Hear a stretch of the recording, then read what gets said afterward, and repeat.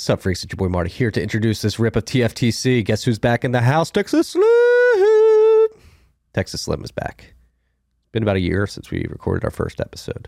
A lot has happened in that year. That's what Slim and I just talked about. There's a lot of momentum here. Take agency over your life. Take agency over your health. Go direct to the source. Go shake a rancher's hand. Get that good, high-quality beef. We got to flip the table here, freaks. They're poisoning you. They're poisoning you. It's all in the data. Diabetes, medicines that are needed, heart disease.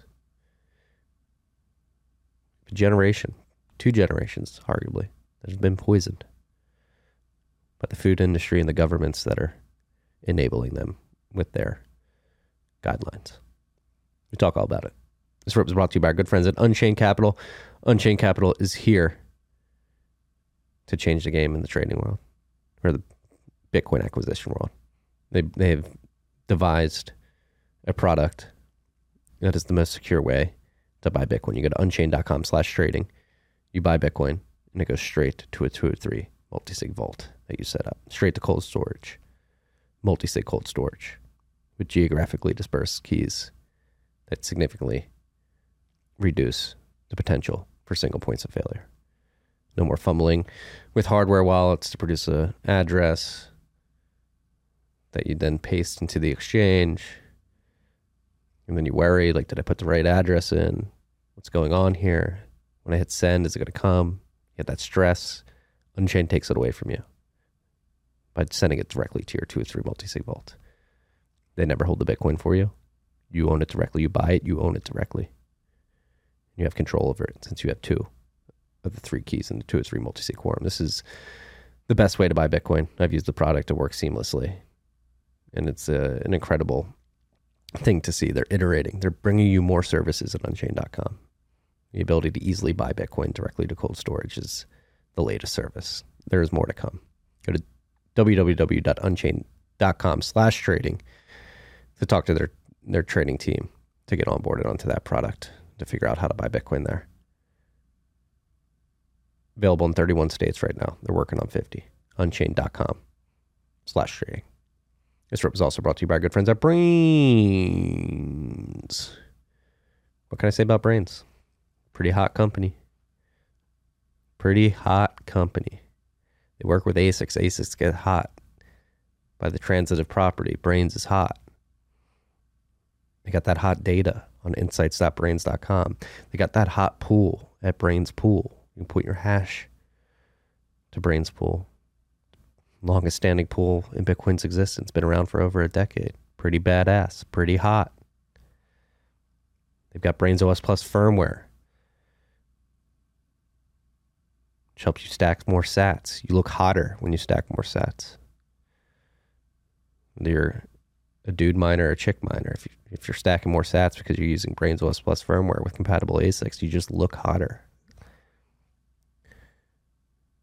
Don't trust me, trust the science. Scientists have said this. They've done the research. They've run the experiments. Running Braiins OS Plus firmware with compatible ASICs makes you hotter. Do you want to be hot? Go download the firmware. Go to braiins.com, BRAIINS.com. Check out all this stuff. This was also brought to you by our good friends at Hodl Hodl. Hodl Hodl is here to bring you a peer-to-peer lending platform. No KYC, no AML. Again, peer-to-peer, very low rates as well. You put your Bitcoin up in a 2 or 3 multi-sig escrow account as collateral. You hold 1 key, your counterparty in the loan holds another key, and Hodl Hodl holds the 3rd key. You have visibility into this wallet since you hold a key, so you can have confidence that your Bitcoin is not being rehypothecated. And if you're paying your loan back plus the interest, you're going to get your sats back at the end of the day. If you're somebody who has stable coins, you want to get yield on that, you enter the other side. You lend your stable coins out. Somebody looking to use Bitcoin as collateral for liquidity, and then they pay you back what you lent them plus interest that you decide, peer-to-peer. You guys come to terms. Lend.hodlhodl.com. No KYC, no AML, peer-to-peer, lower rates. Last but not least, this rip was brought to you by our good friends at Upstream Data. Upstream Data is here to bring you all the mining infrastructure that you need. Whether you're an upstream oil and gas company using excess natural gas to mine Bitcoin, they have the hash huts for you. hash huts come with generators. They're purpose built for Bitcoin mining. I am the owner of a 50 kilowatt hash hut and many more actually now. And they're beautiful, flawless products. They just work. Isn't that what you want these days? There's a lot of shit out there that just doesn't work. Not Upstream Data's hash huts. They just work. Whether you're a large oil and gas producer, a small producer, a utilities company with excess electricity, Upstream has the hash huts for you. Different sizes, 50 kilowatt, 180 kilowatt, 900 kilowatt. They're working on other sizes as well. They will build the product for your needs. Go to upstreamdata.ca, talk to their sales team, tell them CFTC sent you. Then get you everything, hash huts, generator, miners, whatever you need. And if you're an at-home miner, they have the black box. If you use the code FREAKS at shop.upstreamdata.ca, you're going to get 5% off a black box, which allows you to put a couple ASICs in it. You shut the box. You can mine on the side of your house without the annoying. You don't get that loud sound. You get a small ASIC whisper. It goes, you're stacking sats. You're getting hotter. This is awesome. You're going to be so fucking hot.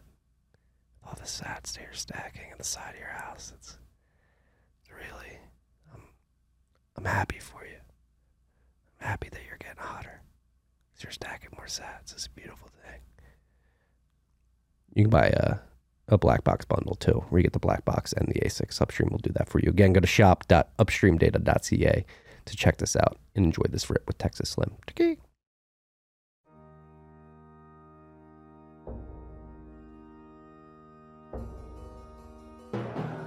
You've had a dynamic where money's become freer than free. If you talk about a Fed just gone nuts, all the central banks going nuts. So it's all acting like safe haven. I believe that in a world where central bankers are tripping over themselves to devalue their currency, Bitcoin wins. In the world of fiat currencies, Bitcoin is the victor. I mean, that's part of the bull case for Bitcoin. If you're not paying attention, you probably should be. Welcome back, sir. Hello, how are you? Good. I'm tired. Why are you tired? Just not getting much sleep these days. Well, you're international these days, so, you have kids and you have a new one and you have one that's running around probably causing a little chaos. A lot of chaos. Yeah. He's doing good chaos, though. Good chaos. Well, you can classify it any way you want. He's a little boy, so he needs to raise hell. Yeah, and he is. He's doing his part there. Good.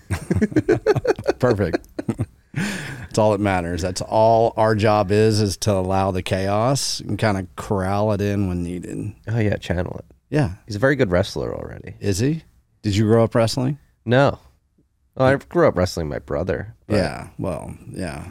Never structured. Did y'all ever do fists? Oh, yeah. Yeah. Nonstop? Oh, yeah. We're 11 months apart, so there was a lot of... Okay. There was a lot of posturing growing up, particularly when we got into middle and high school. Mm-hmm. But as soon as I went to college, that immediately stopped. And now you guys get along really well. Yeah. You love each other. We do. He works right down the hall. He saved my ass yesterday. Did he? I was here. And our oldest was raising hell. Yeah. And my brother's got a pool over where he lives. So we let my wife and my son go hang out in the pool for a while. Saved our day. Good deal. Yeah. Family. It's important. It is. Yeah. That's why we're here. It is. Isn't it? But apparently the family is not essential to some people. I think that I saw some stupid messaging on Twitter the other day about, let's lose the family. Yeah, we need to lose it. Yeah, let's hand them over to the state. One part of that thread, if we're thinking about the same thread, was eliminate the kitchen. Yes. Everybody should order out. Well, it's been a year since I've been in here, right? Yes. When we first started this. And we started. Well, over at your place. Over my place in the cold. Mm-hmm. It was a good first rep. It was. It was actually magical because look what we did in a year. And one thing that we were talking about was a global marketing plan that was going to come after our food. Yeah. And we were saying it last year at this time, saying, get ready, because they're going to start doing some shit, and it's going to be basically directed at taking nutrition out of our households, out of our mindsets, out of our families, out of the kitchen. Yeah, and it's escalated pretty quickly. I moved pretty fast, actually. They had some momentum, after the global marketing plan of that virus thing. And so now they're going to keep on continuing because they've spent hundreds of billions of dollars in ways that people have no idea. Yeah. Do you think they're being successful at all? I think their campaign's faltering. You see, like, what was it? Impossible Foods or one of the other Impossible ones? Burger, Impossible Foods, Impossible Meats, all the, I don't know. I think there's Beyond. Beyond, They're yes. like close to bankruptcy, aren't they? Yeah, but see, I think that honestly, personally, from what I know and everything that I've taken into this discussion, I think that's just the distraction. It's always been the distraction, and that's how they work. We're not going to go out there and eat that shit. It's dog food. We know it, right? Yeah, you took a picture at a supermarket the other day. Yeah, wasn't that fascinating? Of the meatless That's right here in Austin, Texas. deli. It's disgusting. It is. It's where that counter was? No. Is before you got to the beef. You know how Central Market is and how you kind of go as a maze, getting your cheese and shit like a rat. Well, they've got that right when you walk through produce. You go right in, and it's just a big old counter there, brand new, and they've got it loaded up, and you got to pass it before you get to animal proteins. Well, it's funny how it stays loaded up. Nobody buys that shit. No, it's I flew to Japan once, and you get in. You've flown into Japan? Tokyo? Never been to Japan. Okay.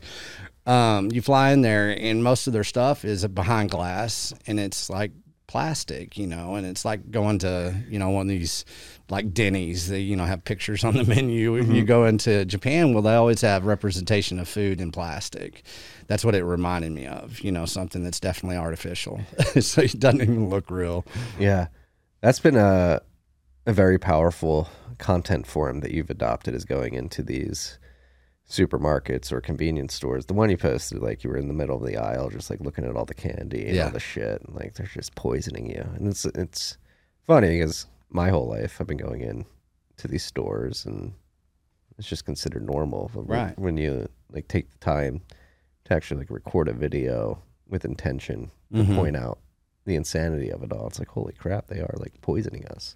They're really, it is. And I'm not one to do that too often, but I went on shit since late May. I've been on the road and I've been in here several times. I launched going to Tennessee from here, and as the more I traveled, I just started seeing this consistency.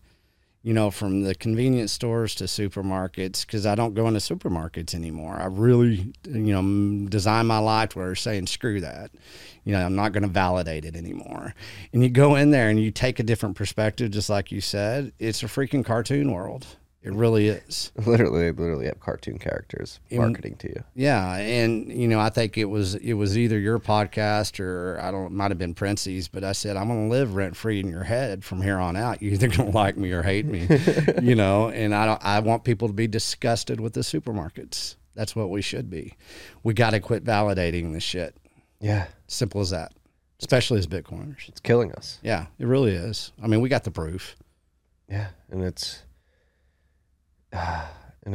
like, especially like, it's another thing that's been weighing on my mind the last couple of weeks is like the gravity of what's going on in the broader macroeconomic landscape right now. Like, you had the Great British Pound faltering, you had the yen faltering, you have bond yields going crazy, and people are like, there was a chart that we brought up on Rabbit Hole Recap yesterday that highlighted the amount of wealth that's been destroyed this year, and it dwarfs what happened in 2008. So you have this backdrop of this financial calamity underway.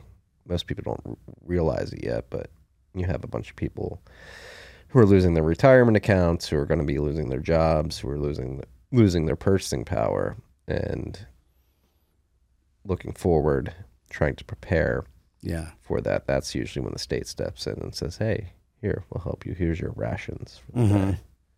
Well, and that's from the very beginning, that's what they've had planned. And there was something that came out back in 2017, 2018.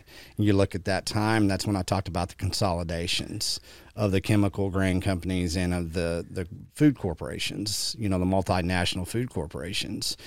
And for all the researchers out there, look up EAT, Lancet. Well, they had billions and billions of dollars already invested in what's transpiring now. And I keep on saying this phrase, it's a global industrial food shift. So what does that mean, right? It's like, well, anytime you have an industrial shift, it means you take everything to the ground and you build it back up. You know, we've seen the processing plants, we've seen, you know, the messaging, the signaling, the virtue signaling about food, you know, saving the planet.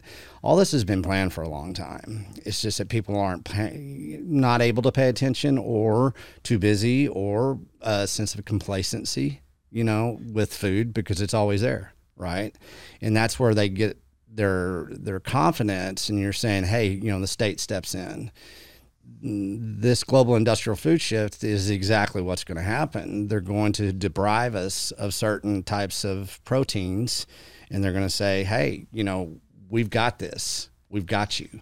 We've been planning for this. You know, this is part of climate change. You're going to be a good consumer now. We're going to look at health now. Somebody told me yesterday that Biden thing came out and said, well, we now understand how important nutrition is to your health. Think about that. Nutrition is to your health. They're acknowledging nutrition. So they're going to step in with that statement, and then they'll come in with something else saying, hey, this type of nutrition that we've developed within this industrial food shift is how we're going to move forward, you know, especially in the Western countries. Enjoy your cricket powder. It's good pretty for much. you. And that's the deception I was talking about. It's like, okay, I'm looking at that steak, that 3D, that stem cell steak, that whatever the hell it is, that Beyond Meat, and I'm saying, oh, hell no, I ain't eating that shit. You know, I'm Texas Slim. But what they're doing is they're sneaking in that fake commodity that that they had very good success in the 70s, that evolved us to here, you know, with all the seed oils and the high fructose, all the fake commodities that were developed in the 70s. That's a new layer of fake commodities that will be injected into our food supply in certain highly processed foods. We won't even know what it's called because of the labeling laws changes that they've had. You know, we've talked about that, you know, the FDA, the Gross rule, all that. They'll be able to put cricket dust into anything, just like they put canola, rapeseed into anything. And so once again, that's basically devaluing the food. It's continuing their yields and their profit margins, and they're not losing out, but we're gradually declining with our metabolic health.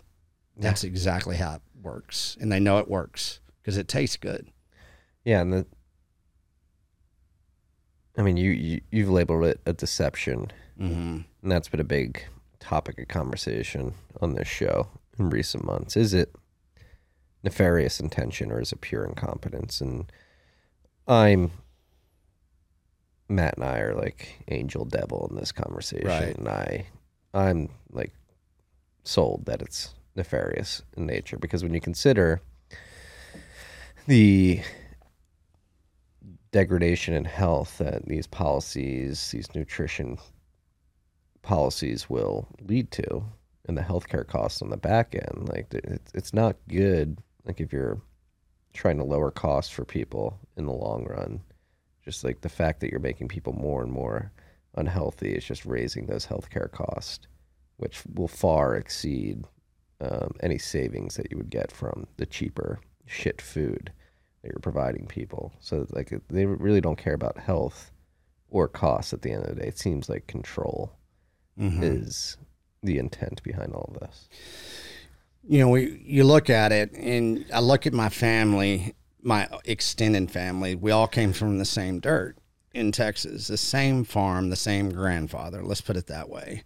And you look at a lot of the metabolic health in my family, and you say, well, you know, look where we are now. A lot of health problems, you know, extended cousins, you know, stuff like that. You look at it, and you don't want to think it is nefarious. Probably in the beginning it wasn't. I don't know. I'm not going to be that person to say it. But at this point in time, the collective of the basically the impact, you know, the medical, pharmaceutical, agricultural complex, they are hand in hand working together to make profits and control. And they have to control you to make those profits. They have to control an industry and an apparatus in which they all participated in to engineer. So at this point in time, they know what's going on with our health. They know what they're injecting into our food supplies. And you have a lot of layers there, as far as those touch points that I talk about. Extremely good people all the way through those touch points, trying to make a living, trying to raise families, trying to do the American dream, whatever you want to say. And so it's such a mixture, just like our food is now, that in the end, you look at how we've subsidized and commoditized a food system that's never been done in the history of man. Well, it's not going in the right direction, and they know that they have lost a lot of the narrative, and the signal is changing, and I think they're covering their ass right now. And I think it is nefarious, 100%. Yeah. And then you see all these processing plants just go up in flames, like the one in France earlier this week. Yeah. And that's the biggest wholesale produce place in the world. Yeah. That doesn't happen. So, it's, you can say, and that's where I'm at right now, is like, I don't want to say it out loud, but I'm going to say it. It's like, I told you so. Let's wake the fuck up here. Let's pay attention to what's happened. Let's pay attention to where we are. And whenever this stuff happens, we don't have to be so distraught about it, because we've got, especially us, as far as us ranchers and us Bitcoiners, we already have a plan. We're already innovated through that. We have to lead now. We can't be following anymore. We can't be sitting on our hands. Yeah, no, we cannot. But this is also a good point in the conversation to point out the wins. It's something we're trying to do more here. It's obviously things are very heavy around the world, but from a food perspective, financial perspective, there's a lot of stress out there. Yeah. Let's focus on the good things. There's been a lot of wins this year. Hell yeah. I think there's definitely a growing movement against seed oils. Shout out to the seed oil disrespecters out there. 100%. I know there's a restaurant group that just got some funding that's going to spin up a bunch of restaurants that don't use any seed oils and depend on things like beef tallow and stuff that was traditionally used before seed oils were introduced. The meat mafia guys are doing a really good job to educate people about health and wellness. It does seem that there have been some wins this year. What are the wins in your mind? I think everything you just said, because, the meat mafia guys, Harrison and Brett, Harrison came to me in the very beginning. And I said, start writing. I'll just put you through the Substack. And by him doing that, they just took off, right? So that everybody was wanting to hear what they had to say, or they didn't know that they wanted to hear it and they heard it and they said, hell yeah. And so that type of collaboration that we've established, in people actually having a pedestal to speak upon, it's a huge win. I have, somebody, a Hoosier Hoddle, he came to the Kerrville, and now he's opening a restaurant in Indiana, and it's all locally sourced food. It's exactly what we've been talking about. So across the spectrum, especially in the United States, everybody are starting to understand the decentralization of their food is the most important thing that they need to be doing moving forward.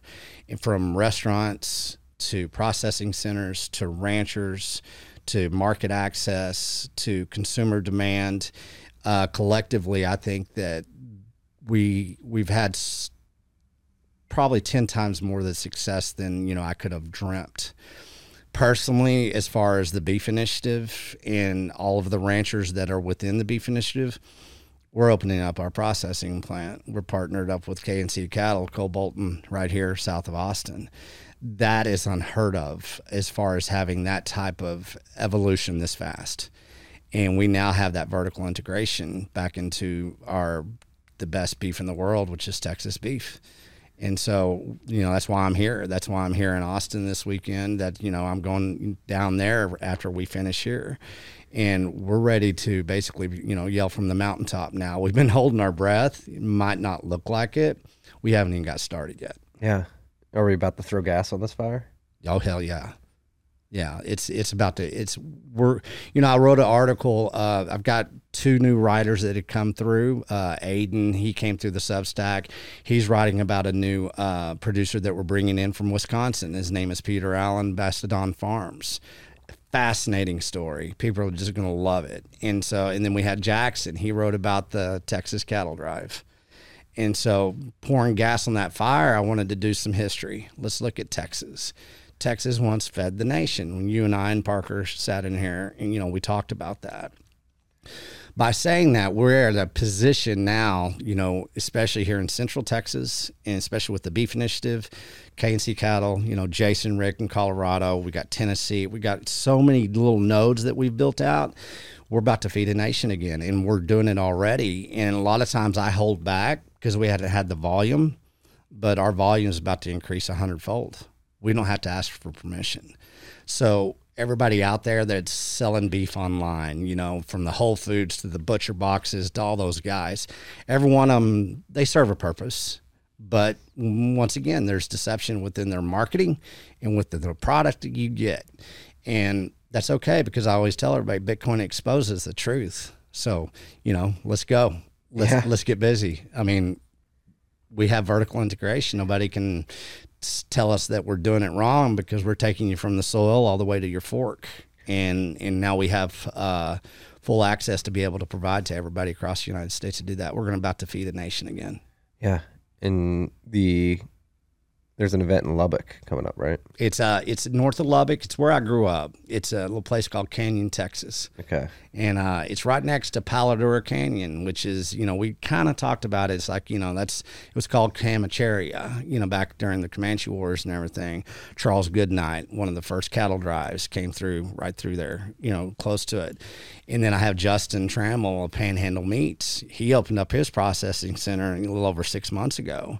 He's going full force. And so we're going to have a little micro summit there.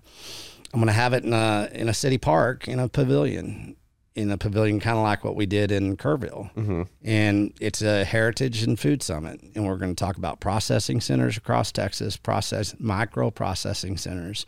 We're going to talk about feeding the community, food sheds, market access, heritage, where did we come from, legacy. And 10 people might show up, might have 100. I don't know. It's up to everybody else to start saying, hey, I want to be part of these micro summits, that the Beef Initiative is leading. And after we do that one, we're going to have one in Tennessee, in Nashville. We're going to have one December 7th. You're going to be there. Yes, sir, I will. Mm-hmm. I'm very much looking forward to that. We're going to get some heavy hitters there too. Yeah, we are.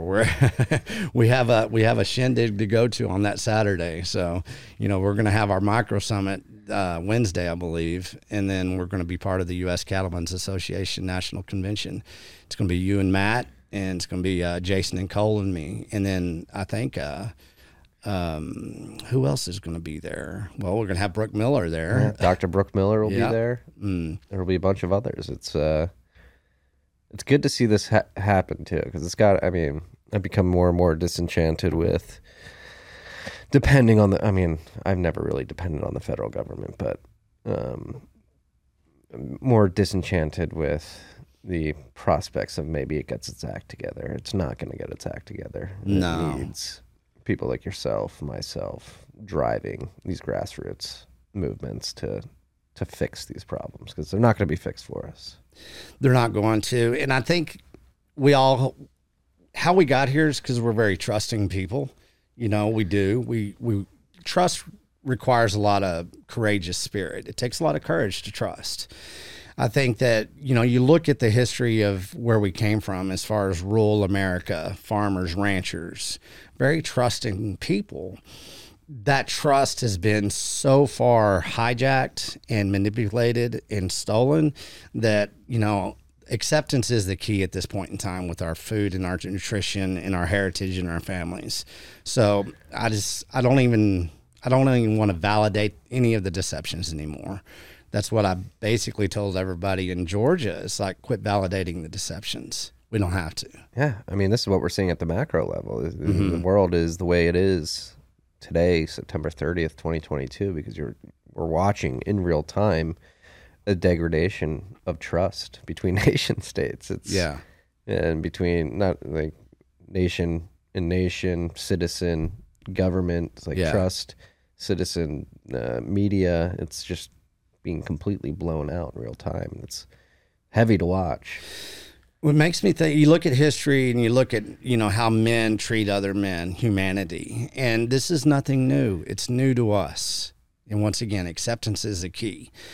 If you can grasp that this is not the first time that any of this has happened, that we're stacking a new fake commodity, fake lack of nutritional starvation onto society, that it's not so hard to understand that this is happening. And it doesn't have to be gloom and doom.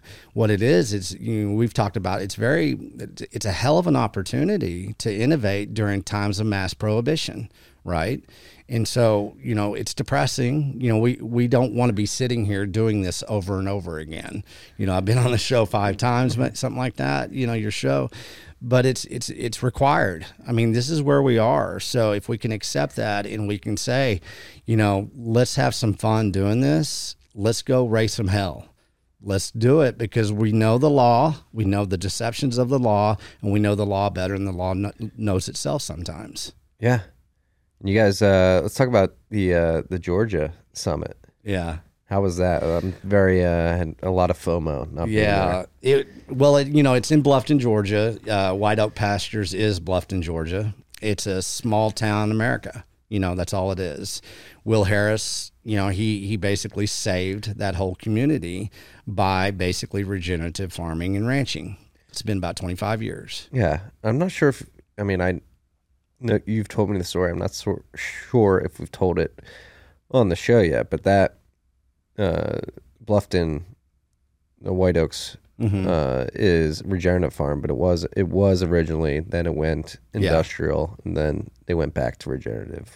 How does Will describe this storyline for? To start off, Will Harris he's a badass.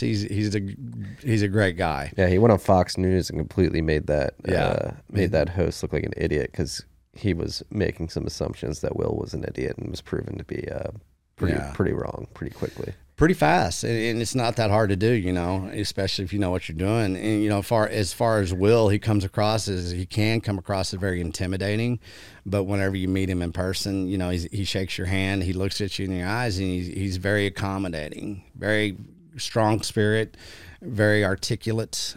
He talks Georgian, and so, but it was a blast. But to say that, he told me the whole story, That farm that they're on, 1866, is, great grandfathers. And I got to see all the historical pictures of, his grandfathers, just the office. It's amazing. And what they did is, they stewarded that land and their heritage and family, for many, many years up until the 50s. And here we go, fertilizer. And he told me this story about, a guy coming out and putting fertilizer out and said, I'll be back in 3 weeks and I'll let you, we'll talk there. And, that was the first introduction of showing fertilizer to his crops. Of course. They took off.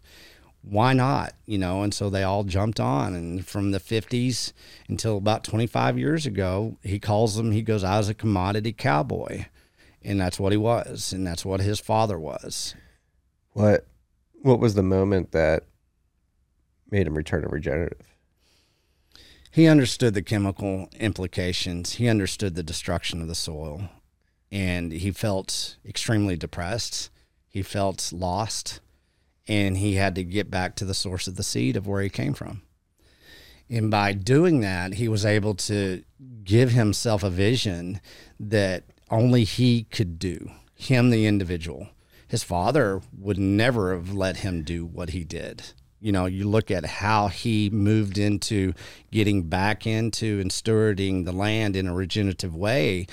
He went out there. He went to the library. There's a story that's like, oh, Will Harris is at the library again. He's printing off all this information. What is he doing? And that's when he started the regenerative movement within his farm and with all the land around there. And he did it against great odds. He did it, in the face of adversity, just like any individual does that basically pioneers into a new mindset, to a new lifestyle, a new way to, new industry, basically. And so, he's going to be on Rogan. The day I got there, he said, yeah, Rogan called me and wants me to be on his show. Hell yeah. Like, that was perfect. It was perfect timing. I did tell him, I said, well, you tell Rogan you're not coming on unless I get on there. So he laughed. Joe listens to the show. Joe, get him on.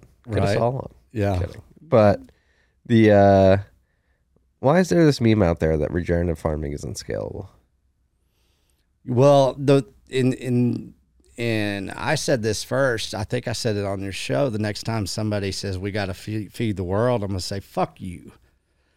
Will Harris says the same thing because it's true. That was a psyop. That was programming they put into our minds saying we have to do it this way. If we don't, then everybody's going to starve. Well, I guarantee you, we never fed the world. Not day one have we. And everybody says scalable. Well, let's not talk about scalable. Let's talk about feeding your family and your communities first. That's how you feed the world. That's how we got here. That's how we can do it again. And if you go out there and you look at our food system, our global industrial food system, and you look at the hundreds of billions of tons of food that gets wasted every year, we have plenty of food. We're still having a starving planet. And the amount of food waste that that is hidden from the general public, and the subsidized food that is actually just, that has created this nutritional starvation, we've never fed the world. So I don't even join that argument anymore. Whenever you talk about scalability, well, I'll tell you how you do it. You feed your communities. That's it. That's your focus. Quit looking outside. You look right where you're standing, and you can do it.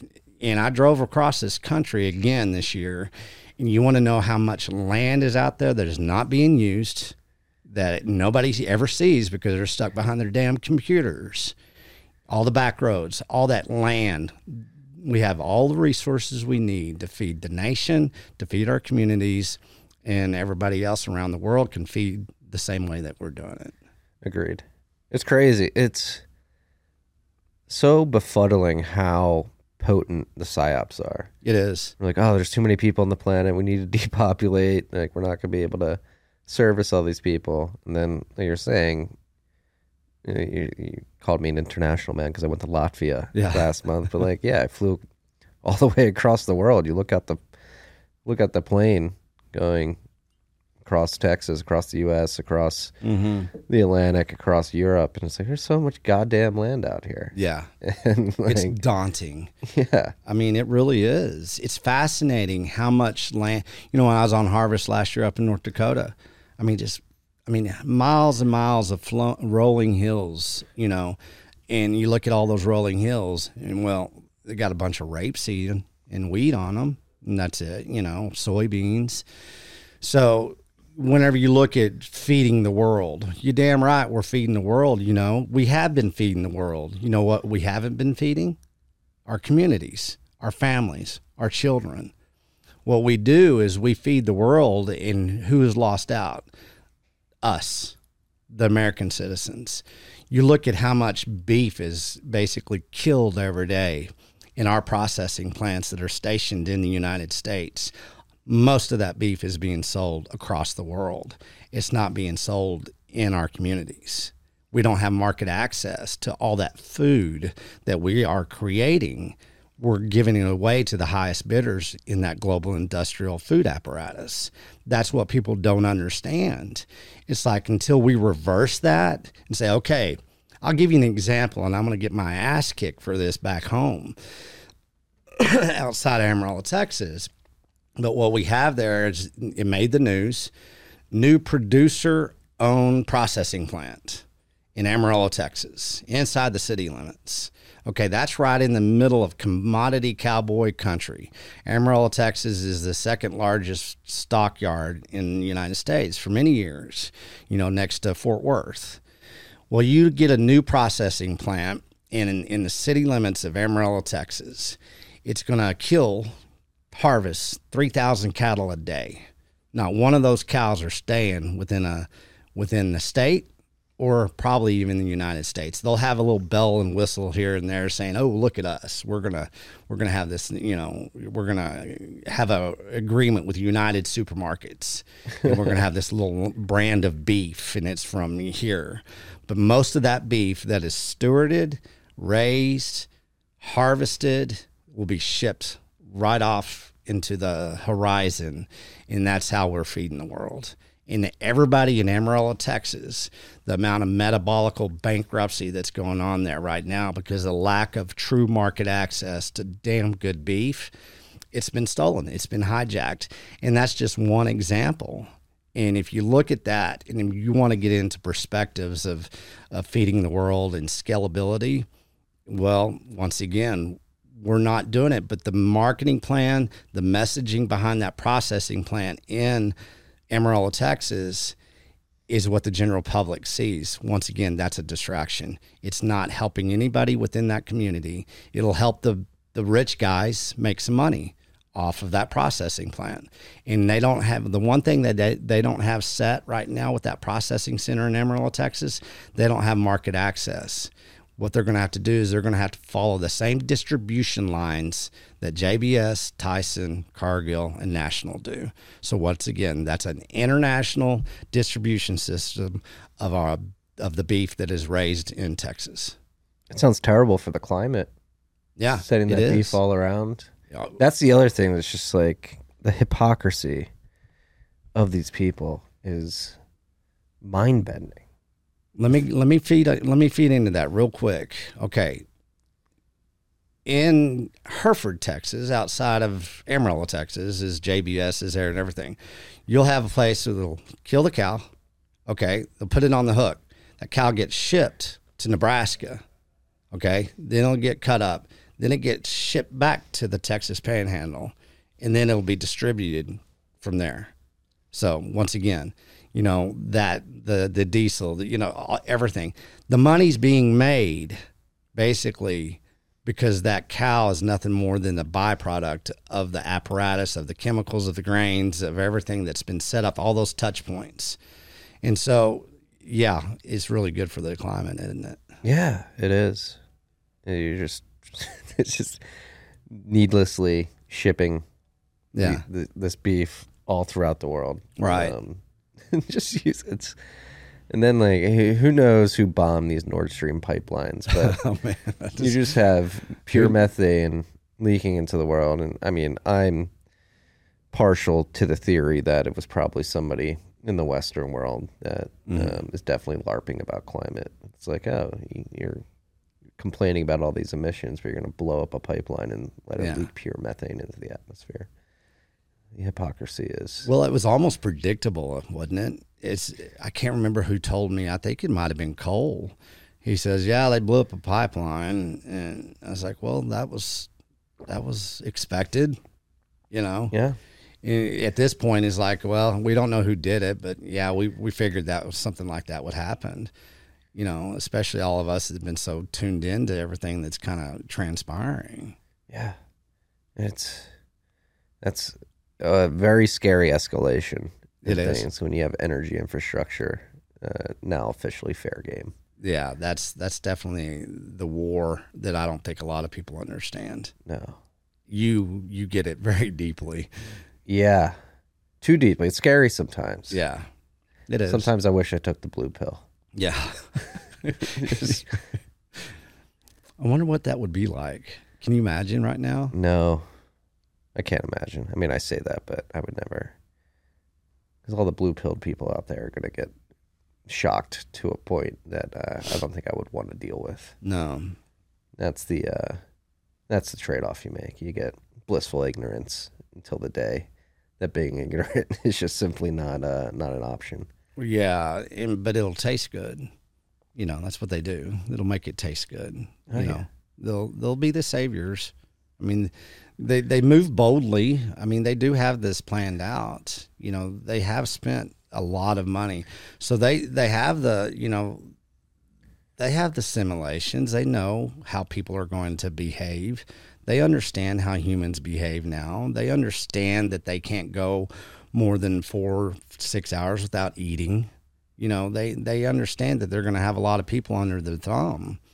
And that's what I try to emphasize as much as, you know, I can, is like, we don't have to participate. anymore. And that's why I'm, very happy and, pretty much kind of proud right now that what we've done this last year, we really don't have to participate, and we can be very grounded, and we really can punch through in a way that most people aren't even going to understand.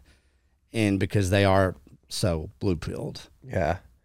No, it's interesting that you say, that they know that people are going to be hungry every 4 to 6 hours. I'm not sure if you saw it, but there was an interesting thread on Twitter. I forget who wrote it, but it basically explained the history of how we got to 3 square meals per day. And it started during the Industrial Revolution when you had all these factory workers working very physically intensive jobs. Right. And they had their breaks where they were essentially forced to eat to build back up the strength to go back to work. And then as we moved towards the digital world, that sort of eating cadence continued, even though it wasn't necessary considering the fact that we weren't doing physically intense labor as much as we were back then. Yeah. And it makes me think about it in the 90s here in Austin, one of the perks was working for a startup. Hey, look at our snack room, man. Look at the fridge. You look at the fridge, man, and it'll stock. You know what Google's number one thing in the beginning was? No. Kitchen. They had their own kitchen. You couldn't leave the campus. You sat there in Google, and most guys had, they started sleeping in their cubicles. So you don't have to go anywhere. You stay here, we'll feed you. You had all the food you wanted. Yeah. Yeah, and this thread even went into like breakfast was never a thing. Yeah. Like in Europe, throughout like the Middle Ages and stuff, like people would toil in the land and then they'd eat a big one. People would usually eat only one meal a day, just like a big meal in the middle of the afternoon before the sun went down. 100%. That's exactly how my grandparents raised us, is that you had a huge meal. You didn't have a late dinner. You didn't have much for breakfast because you were up so early. You're working at 4 and everything, and you would really pack it on. And I remember my grandma always telling me, she had to make all the iced tea, because everybody's going to eat so much. And then, of course, it was all usually like fried chicken or beef, for that big meal every day. But she would always load everybody up on caffeine because they had to get back to work. Yeah. Yeah. And then you see like the industry, particularly like cereal. Everybody's been psyoped into thinking you need to eat before you go to school. Yeah. Eat this bowl of sugar and milk. Yeah. We'll let you put pasteurized milk on top of it. That'll be the nutrition that you get. And you look at this, and in this, if you kind of focus on what I'm about to say, who's in charge of our nutritional guidelines in the United States? The FDA or the USDA? USDA, United States Department of Agriculture. Okay, that means grains. Okay, well, you go back all the way to the Great Depression, how the USDA stepped in and how it really transpired after the Dust Bowl. And it was, they got a lot of control because you had the Dust Bowl, you had the Depression, you had the World War. And then after that, we went full on industrial, with our food. Well, USDA went industrial too. That's whenever a lot of cracks seeped in as far as being able to control our food systems. That's whenever you can look at it. It's like we're giving the grain companies the power to tell us what's nutritional or not. Where's everybody else? Yeah, what's the incentive structure look like there? Yeah. How can that be gamed? Mm-hmm. Who really, who's really writing those guidelines, and what are their intentions, or what are their incentives at the end of the day? Well, and that mindset was based off abundance, right? I mean, you look at the breadbasket of America, the Midwest, and how much food and how much wheat, everything that we did, grow and steward. What are we going to do with this? How are we going to do? How can we make this into something that it's not going to hurt us in the beginning? It's not. We're going to make massive profits out there. Let's leverage, and that's what they've done. They've leveraged to the point to where it's kind of extended. And the one thing that we've done with that sense of abundance of all this grain is we've created a scarcity of health. Yeah, it's that simple, man. An epidemic of disease. Yeah, throughout the country. And it's funny because you mentioned the Great Depression, and that's like one of the most interesting facts that came out of that era is people's life expectancy actually expanded because they were forced to fast because they were too poor to buy food. Yeah. Which reinforces what we were saying earlier about like one meal a day. Yeah. People were probably very stressed out and weren't happy with their employment situation, but the forced fast due to the poverty actually extended life expectancy, which is crazy to think. And I did whenever, I first started, looking at decades and everything that we've done in the United States. You go back and, the soup lines, the soup kitchens, the key word is soup. Well, it was actually based on what? Bone Probably broth. Animal protein, bone broth that we all did after Kerrville. So those people that were, starving or hungry, whatever, underfed, they were more nutritionally sound as somebody standing in a soup line back then than the general consumer right now walking through the aisles of our supermarkets. With the fully stacked Of abundance. Yeah, fully stacked snack closet. Yeah. Mm-hmm. What are we going to do with all this grain? Why don't we create the Twinkie? What about a honey bun? It's that probably did happen. That probably did happen. So, like, going back to like what I said earlier, is like my whole life I've been going into these stores and all these very colorful packages have been presented to me. Like it's hard, literally impossible, because I've never experienced it in my life to imagine a world in which that doesn't exist. Yeah. How do we get there? Do we get there? And if so, like what does a supermarket look like? Do supermarkets exist? Or do you have your baker, your butcher? You're damn your right. produce It's a guy? lifestyle. Yeah. I told everybody from the beginning, this is an international lifestyle you don't understand yet. And you damn right we eliminate all the supermarkets. Yeah. It's not going to happen on scale as far as the overall population. Never has, really. You always had your big markets, in big cities. You go to Bangkok. Geez, you want to talk about, you go down to Mexico City, you go down to Oaxaca. You everywhere you go, you have big markets. That's fine. You look at the United States supermarket, 1971 is when they were invented. When was that? We went off the gold standard. So it's nothing that's been, that we can't eliminate. It took us 50 years to get here. We can start phasing out of it and say, well, that was fun while that lasted. Yeah. We don't have to depend on the supermarkets. The only reason I go in there is to film them anymore. Yeah. And take that video. And it's almost like a challenge that we should do is everybody go into your supermarket, walk through the middle aisles, film it, and post it. And let's see what it really looks like. It looks like a cartoon world. It is a cartoon world. Literally. It is. Cartoon. They have leprechauns, toucans. Purple vampires. Yeah. Yeah. Yeah. And then they have these really happy people that are looking at these wonderful grass pastures, Imagine that. Yeah. This is what it should be. Yeah, exactly. But this is some deception on our box. That's not what it is. Exactly. So, yeah. Now the thought of that, like deconstructing the supermarket model, transitioning away from it, it seems like a daunting task. it seems it in the beginning because we are rushed. We are overloaded with, our time management, of course. But from the beginning, I said, well, let's just start with animal protein. Meat, Texas beef, it can be any type of animal protein, that is hopefully stewarded within your local region. That's what we shoot for. If not, then what have we done in the Beef Initiative? We're saying, well, we'll ship across the United States. But even in the Beef Initiative, coal and KNC cattle with the Beef Initiative, we want to feed the United States right now, but we want to scale back and we want to just feed Texas. And then we want Tennessee to do what they're going to do in Tennessee that they're already ramping up. We've got Wisconsin now. We've got Colorado. And we want everybody to start feeding their states. Will Harris looked at me and he goes, I don't want to ship my product across the United States anymore. I would rather feed Georgia. And that's coming from a man that started from scratch, that got national exposure, that went through Whole Foods, But now he really does. He wants to scale it back.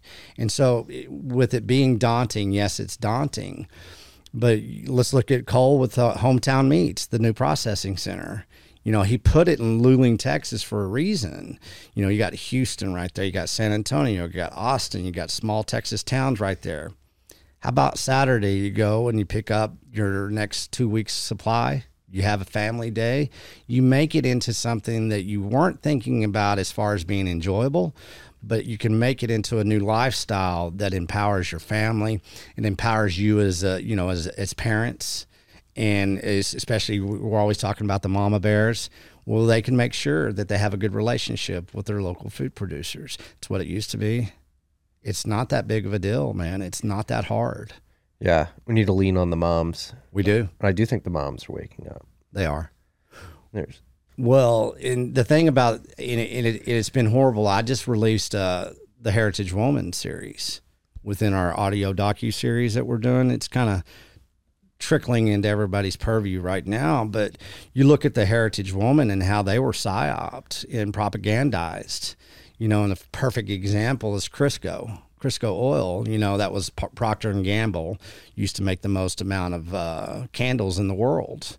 But then in 1900, what happened when we had electricity? Well, they had this cottonseed that they were using to make candles. Well, they weren't selling candles anymore.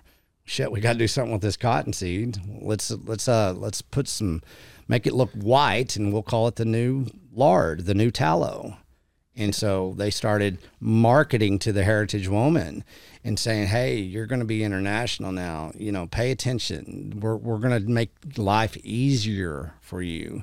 And that's really whenever the propagandized through marketing hit the Heritage Woman, hit the woman's psychological behavior as far as what food is.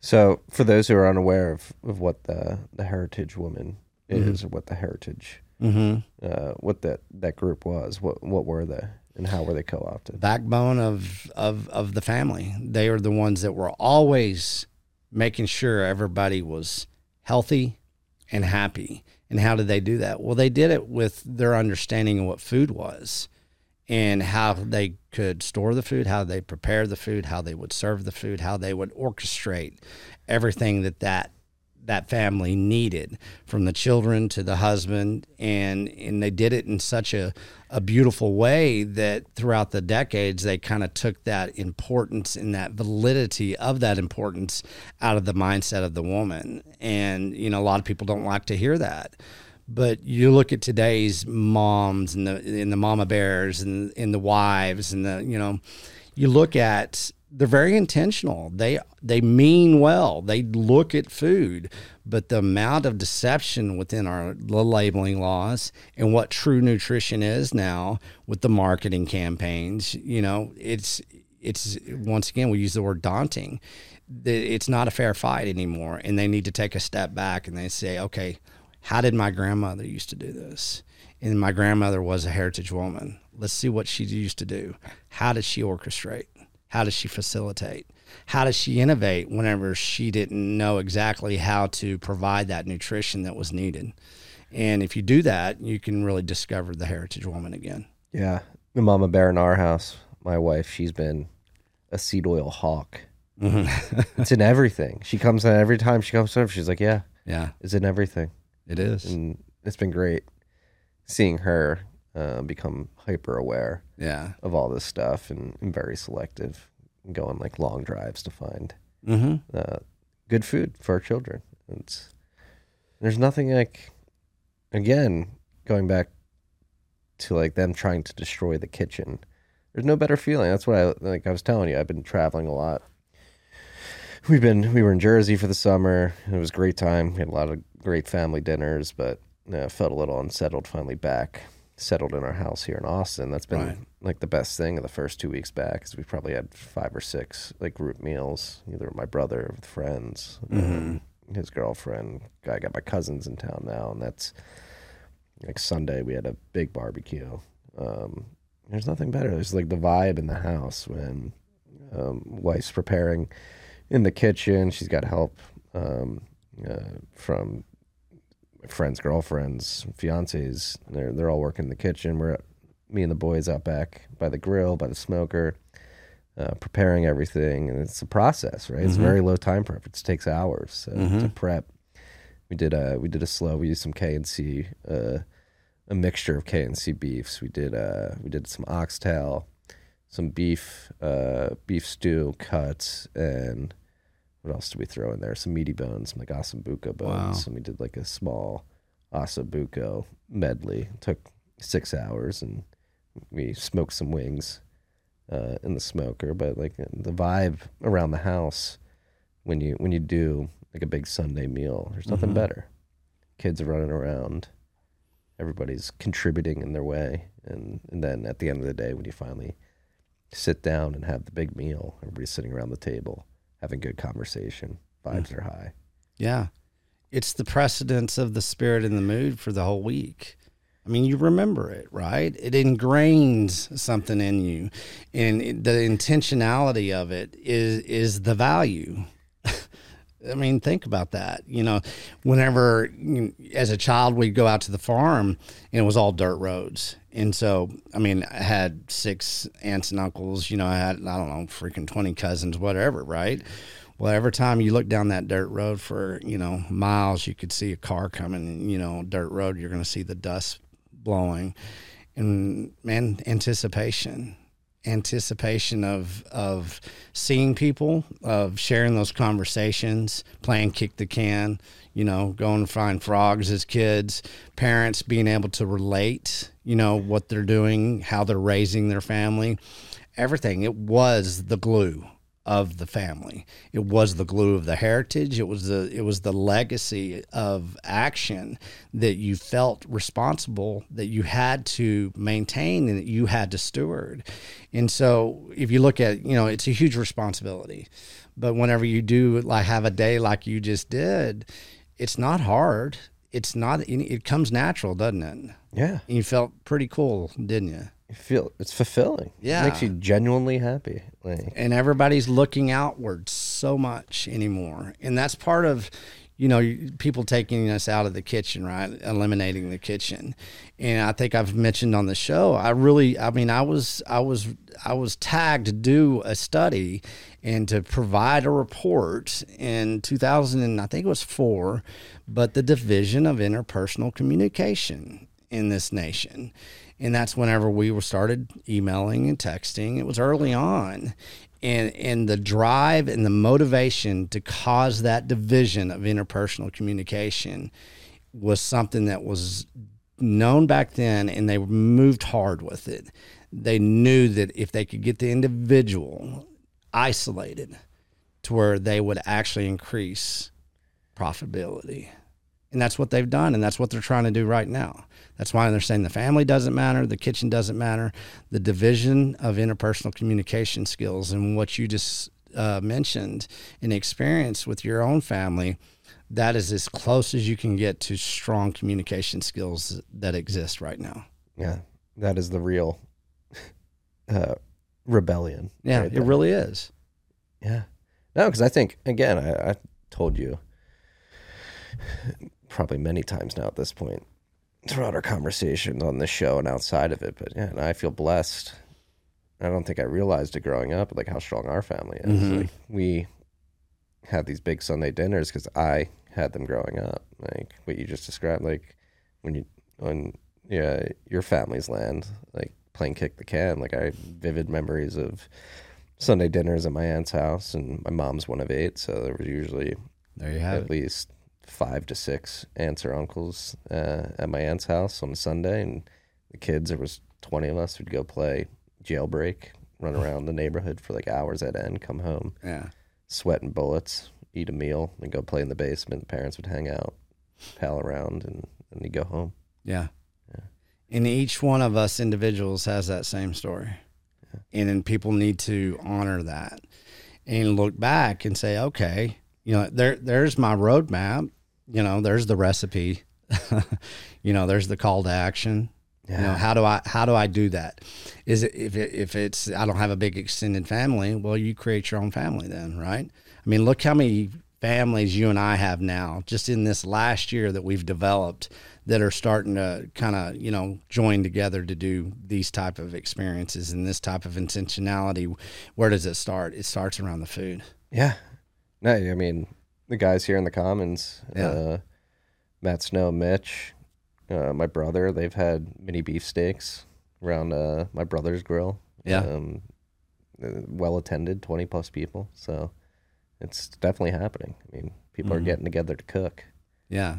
And it's like, how do we get people to strive for that and like realize this is what you should be striving for? This interpersonal communication, this community building, this family building. Because there are, as positive as we're being right now, it's hard not to acknowledge that there are a lot of people out there who want to eliminate the kitchen, and they don't see the value in family or that type of interaction with others. I think that how we get people to understand and kind of how to create and kind of engineer their own lifestyle within the mindset is to really understand that the orchestration of the destruction of the family has been going on for a while. I mean, you look at the 70s, I call it the decade of divorce. If you look at the chart of divorce in the 70s, going up to the 70s, it was just nice and flat. And then in the 70s, hockey stick, like what we're hoping for Bitcoin. And that was because they orchestrated a societal mindset that the family wasn't as important as what grandma or dad used to say it was. And so if you can really point your compass into the importance of the value of it, but also point your compass at the understanding of this is nothing new. This is something they've been working on. And all this is right now is just they're creating a new plateau to destroy, you know, that type of lifestyle. And we don't have to accept it. Put your damn foot down. That's what you do.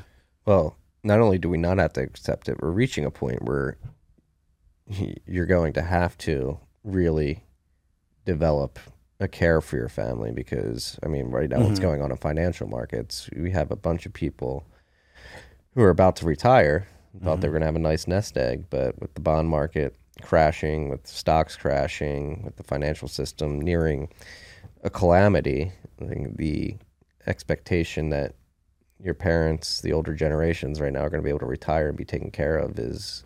It's gone. It's a false expectation. And so literally, if you're out there and you're one of those people who's like, I don't care about my family, like you literally need to start caring about your family. There's going to be old people living on the streets. And that's like, we're getting to a point in society globally where people are really going to start thinking how they're going to take care of their parents in their later years because they're not going to have the nest eggs they thought they were going to have. They're not going to. And I don't mind being transparent on this. You know, I said last year, keep your parents' freezers full of beef. That's how I was raised. We always had a freezer full of beef. Well, this year, my mom has a freezer full of beef. My father has a freezer full of beef. But one thing that they didn't understand, and my father wrote me a text the other day whenever I was, coming back from Georgia. And I drove there and drove back, and it was very heartfelt. And he talked about it, and he's 81 years old. He just lost 6 years of his retirement this year. He's not gonna he's not gonna have anything that he thought he's gonna have, and it hit him, and he realizes now. He's like, oh shit! And this man is beat up, 3 back surgeries. Replaced hip, replaced knee. He doesn't have the means to basically do what he needs to do at that age. Now he doesn't have the financial means. He doesn't have the physical means in a way that he thought he was going to have. This is going to start hitting hard on people. I'm seeing it personally. And so the most important thing that I think people really should do is exactly what you just said. How am I going to start taking care of my parents? How am I going to kind of look back over my shoulder and see how they used to do it? You look at different cultures, they do. Some people even, they quit their careers. Like in Japan, they'll go and take care of their parents those last years. And that's very important. It's very respectable. It's a sense of honor. You know, it's a sense of courage for the individual to say, I'm going to take care of my parents. And reciprocity. They took care of you in the beginning. You're like, now I have two. There you go. Until you have children, like I have a 2.5-year-old and a 3-month-old, you are helpless. Yeah. Literally, humans we're fascinating creatures. We're extremely innovative, extremely ingenious in a way, but for a good chunk at the beginning of our lives, we're completely helpless. And without the guidance of like good parents, you would not survive. No. And, you know, we always look at that, you know, understanding childhood, you know, from being infant, toddler, you know, those first years, the core belief years, those core belief years are when we're just downloading everything, you know, and if we're being taken care of, we're downloading that nurturing, you know, that strength that comes from that nurturing.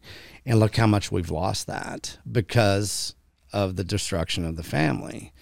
And so if you look at those years and how vulnerable and fragile we truly are, we're the same when we get old. And who's taking care of our seniors now? Well, we saw what happened during COVID. The state. And what did the state do? You know, let's look at New York. Killed all of them. Killed them. Yeah. Yeah. Yeah. And that can't be contested. The numbers are there. They'll say it's the flu virus. You know, it was the virus. It's not. It's how we refused, as far as the individual self, the individual person in that family that used to take care of the senior citizens. Well, we're not there anymore because we're trying to survive, right? You know, that division of, you know, sovereignty. Yeah. There needs to be a massive wake up because this is going to be a massive problem. It is. And God, the amount of misery if people don't stand up and actually take responsibility. And where does that start, right? Well, it starts in your community. It starts with the individual, you know, and it is scalable, just like our food, just like regenerative, you know, from the soil all the way to your fork. All of this is scalable. And that's what, you know, if we quit looking so far out on the macro, we have to know what, you know, especially you and I, we have to look at the macro, you know, the global macro view. But if we can really accept that, man, we can do this right here, right where we're sitting. We don't have to ask for permission. And what we have to understand is we have to bring back that sense of love and spirit and nurturing that was given to us. And if we can adopt that, you know how that's best adopted? With pure animal protein to the damn brain. It really is. And if it's not pure animal protein, it's clean food. Let's just say that so we don't piss off everybody that's a very based vegan. Some people have to be vegans, and they do a very good job of it. The official vegan account on Facebook and Twitter listens to this podcast, and he's very based, the dude who runs that. Exactly. And that's what I want to say. You know, we always said the beef industry is not anti-vegan. What it is, it's anti, you know, feed the world, monocrop, all that crap. Because if you think, you know, that this is any different as far as the beef initiative and what we're talking about, see, that's when it gets political, right? This ain't a political game here, man. This is a life game. This is a life game now. And I want to know more about truly based vegans that love clean food. I guarantee it comes very close to where they're standing. Yeah. You know, that's what people need to understand. Yeah. There's nothing better than clean food. It changes your life. Right now, when everybody's taking so many, you know, all the stats out there of, you know, how many drugs are we taking? 70%, you know, 2 prescriptions a day, blah, all those numbers out there. What is the number one thing in your life right now? It's amazing what clean food will do for you in a very short period of time. Yeah. Not only will it help your health, and again, going back to like the family meals, like good, pure food takes time to prepare. So you're forced to interact with your family. You're forced to low time preference, move with intention. And think about, again, like talking about the deconstruction of the supermarket, and if everybody gets to pure whole foods, the deconstruction of big pharma in these pills, just think about the amount of capital that can be allocated towards much better productive things. Oh, it just that's the fun part, man. That's the lifestyle. Like, what are we going to build? Yeah, exactly. Like, What what type are we of not building architecture? right now because we're focused on this? Oh gosh, I mean, you look at the That's probably a better way to phrase it. What are we not building? 'Cause yeah. we're- What are we not building right now that we should be honoring from the past of what they used to build? You know, do you think those dudes that built those cathedrals and shit sat down? Well, I got to have my cereal this morning. Oh, it's lunchtime. Let's stop this this massive piece of art here because I need to go and look at my calorie time. You know, all this is new. Yeah, well, that's actually an interesting point. It's also destroyed the aesthetics of the world. They're terrible, like the videos that you showed me. Like it's just like a bombardment of colors that are terribly aesthetically. Yeah. Terrible aesthetics. Do you know what somebody, I don't know, I haven't paid that much of attention. I guess I should. McDonald's, they call it now, they call it the coffin because it used to be like yellow. It was bright. And now all the new McDonald's are like these black, gray, carbon looking box coffins. You know, it's just like, they look depressing. And they don't, you know, used to yellow. Well, everything was yellow because it made you get up and go, you know, and everything. But, you know, once again, the architecture, you know, the lack of creativity, lack of innovation, everything is so just, I don't know. I don't even have the word for it these days. Milquetoast. Milquetoast. I love that. It's very bland. Yeah. Uncreative. Yeah. Does the international lifestyle bring back better aesthetics? Sure does. It starts with the self. I mean, we all feel better. We all look better. We all look better. We all feel better. Yeah. And bringing it back to the food too, like you just juxtapose the aesthetics of throwing some pre-prepared meal in the microwave versus cooking a steak over the fire. Yeah. That's a good point. I had a conversation with Will. We had a podcast out on, we were staying at one of his cabins and we kind of had a little studio there and it looked back and he was looking at me before the podcast and he goes, "Hey, you want to have a bonfire tonight?" And I looked over my shoulder and there was like, I guess it was probably about 30 feet tall, just a lot of wood that he'd been saving. Well, he'd been saving it for this, you know, for our summit and everything.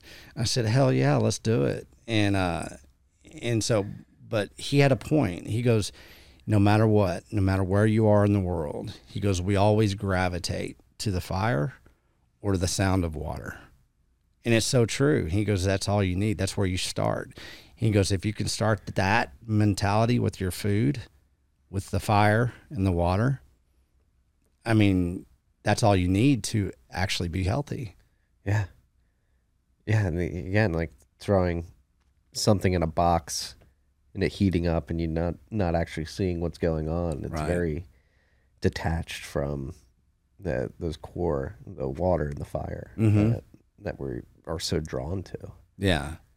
It's we're gonna get primal. rid of Let's microwaves. get primal. Let's get rid of microwaves. Yeah, let's get rid of the microwaves, please. And it's hard, but that's once again, let's not validate the deception. I'm a little bit older than everybody, Generation X, we all know that. But in the 70s, this is what happened. Okay, we had Johnson Hardware, and if anybody comes to Canyon for that micro summit, still there, right? Well, Don Johnson was his name. It wasn't Don Johnson Miami Vice, but it was Don Johnson. He showed up, okay, box in hand, drove to our house, first microwave in the household, right? And by him doing that, well, he had to cook something, right? He brought Sizzle Lean. It was the new bacon, and this was in the 70s. And so that's what he cooked in our microwave. Sizzle Two Lean. deceptions. Yeah, Sizzle Lean. And what it was is a byproduct, fake animal protein, all the way back in the 70s. And everybody's like, ooh, it's healthier. It's healthier. It's nothing new. And sure enough, that was the onslaught of that deception on how to prepare for food. Look how convenient it is. Look how easy this is. Look how good this is for you. And after that, the TV dinners came out. Here we go. Healthy choice. Everything's always been, that deception of what is health, what is nutrition, what is convenient, what is important, what has value, what does not have value. I mean, it's not that hard to disseminate and break down.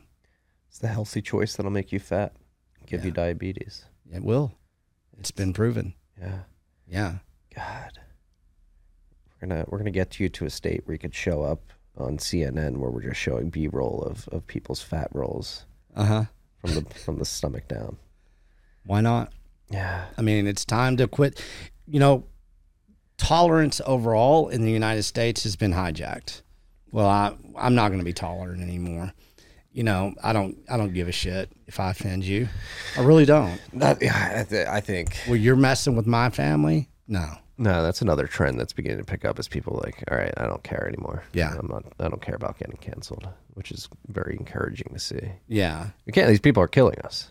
They are, and they're doing it in a way that the most fascinating think about how people that are facilitating this whole overall, you know, global industrial food shift. Whenever you can get a society to willingly nutritionally starve itself, you're winning. And they're winning because our brains are inflamed, highly processed food. Our metabolical health is bankrupt, diabetes, heart disease, all of the above. We already know it. It's nothing. It's out there in the open. Even the people that are doing it tells us the numbers, the statistics of how much of, you know, this nation is basically walking dead right now. Yeah.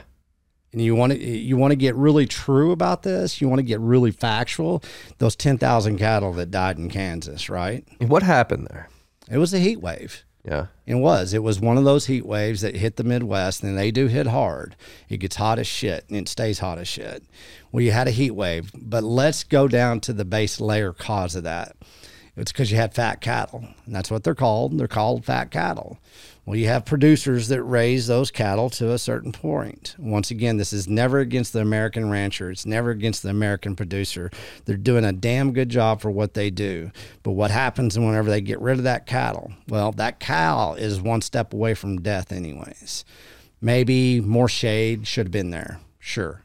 Maybe more water. But with that heat wave, the perfect storm of, you know, some stuff that happened, those 10,000 cattle that died during that heat wave basically is a mirror reflection of our society right now. If you had the same amount of Americans that would have been put out there in that heat, one step away from death already, metabolical bankruptcy.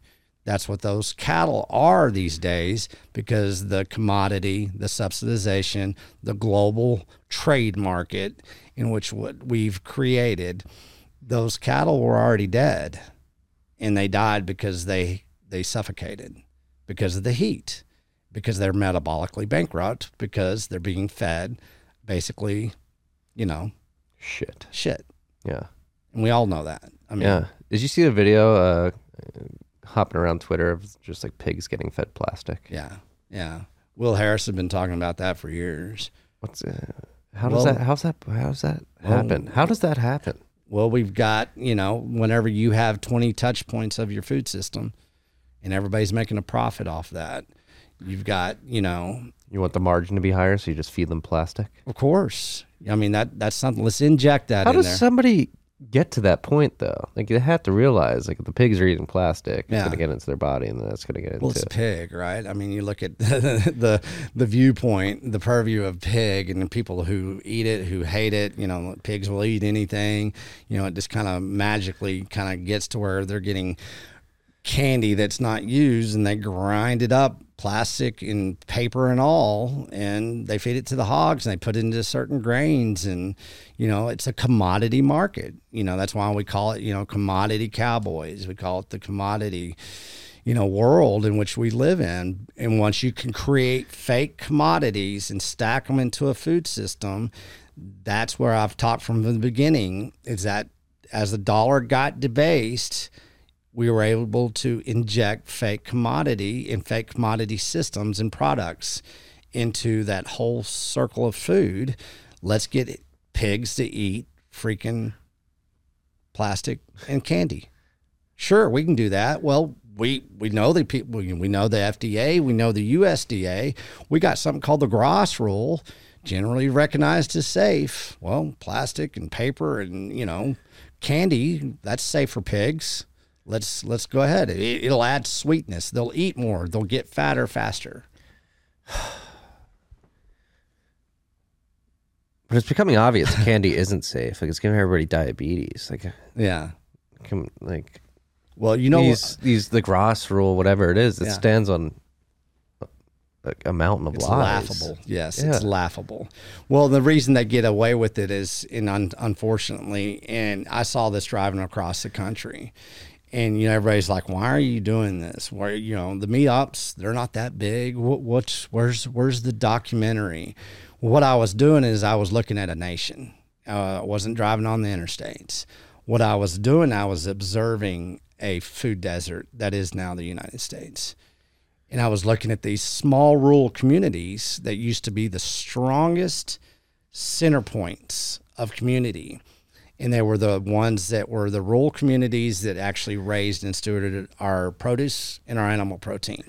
You go through most of those places now, let's say 2,000 people or less, say 5,000 people or less. You know what you have in those towns now? You have a Dollar General and you have a convenience store. And that's how people are eating in more places than anybody wants to understand or admit. And then if they have something beyond that, they're going to have a Walmart. And so you look at every one of those apparatuses. Dollar General, that's nothing but the trash can of corporate waste. That's what they do. They make something and they make sure that every part of that life of that piece of candy will have a place in our economy. And usually it's us in the end. The impoverished rural communities or the urban communities are nothing but the recycling bin of that corporate waste. They're not going to let it go. Not unless we tell them no, we're not going to participate. We put our foot down and we say, bullshit, we're not going to do this anymore. No, and energy is life. Mm-hmm. Food is what gives us energy. So it's the basis from which we go out and participate in society. And to think like the quote unquote energy that is being injected into most people is this shit. Like the ripple effects of that. Like your mind, you literally can't think correctly on this shit. You're eating this shit. You're tired. You're hyperactive. If you're hyperactive one moment, you're tired the next. You can't concentrate. You can't learn. And the compounding effects of that across the society over multiple generations, which is the point we're at right now. Yeah. We're dumber. We're fatter. Yeah. A lot of people are more complacent than ever. And that's what's sad about this because, once again, we always say this isn't a judgment. We're all participated. Everybody's been part of this. But one thing that people really need to understand and truly, truly accept in their hearts is that the only reason this is happening is because of consumer demand. We're the ones driving this. If we do not basically participate, if we quit participating, they have to change. They have to basically take a step back like we already have done, and they have to say, well, shit, this ain't working no more. And if we can do that, we're the ones that are pioneering here, especially the Bitcoiners and the regenerative mindset producers, ranchers, and consumers. If we don't know the outcome, but what we can understand is that there's a better solution and we can lead that. And what we have to do it with our consumer demand. In the beginning, it's going to be a little inconvenient, but you're going to find out really fast that you're going to desire it a hell of a lot more than you desire going to the supermarket. Yeah. Yeah. And again, I think we should stress too that you can have a material effect in a short amount of time. Obviously, what you've done in the last year is evidence of that. And yeah. Again, we talked about how daunting it is to deconstruct the supermarket and big pharma, but if you keep this pace, this acceleration going, and it starts compounding, we could wake up much sooner than many imagine and live in this reality that we're describing right now. Well, and you look at that, and we've talked about, this is a monetary reset, what we're seeing here, folks. Yeah. You know, they've done it before and they're going to do it again. And how they're introducing that monetary reset will be driven by, you know, certain layers of people. Let's say the impoverished, you know, let's look at food stamps. Well, there'll be a new form of food stamp that is for the general public, saying you will buy this type of food because we're going to subsidize in a way where we're going to give you this digital way of purchasing your food. But you can only shop here. You can only do this. You'll get your carbon credits, blah, blah, blah, everything they're doing with the ESG and all that kind of stuff. And so, you know, that's why it's so important. In the beginning, I knew, it's like, man, Bitcoin and beef, it's the biggest power move that we have right now. And it truly is. And once we transform and we transition into understanding that we want peer-to-peer transaction, peer-to-peer relationship with the people that provide us our food, and that we want to provide them value with a form of monetary systems that we're actually pioneering into with Bitcoin, you're going to understand that that is probably the best counterpunch to any type of deception that you have. And it does start with, it starts with our food. It starts with market access. The lack thereof that we have right now of market access to really good food is the worst it's ever been in my lifetime, and probably in this country, you know, as a whole. And even with that backdrop of it being the worst in your lifetime and probably American history, now is the time to strike. Like in the context of like ESG and carbon credits, these narratives are falling flat on their face with this energy crisis and the hypocrisy of bombing a natural gas pipeline. Like, these people don't have a leg to stand on, and the time to counterpunch with authority is right now. Yeah. Like the double speak that is becoming more and more obvious, the trust that's being eroded at an increasing pace on a daily basis. Yes, it's scary, but it's also creating this opportunity for us to take control of the Great Reset and reset things the way that we believe they should be. Well, think about that. I mean, I sent out a tweet, I don't know, a couple months ago. I said, you guys should be looking at the guys that actually became prosperous during the Great Depression. Okay, that was innovation during times of mass prohibition. Wrap your head around that.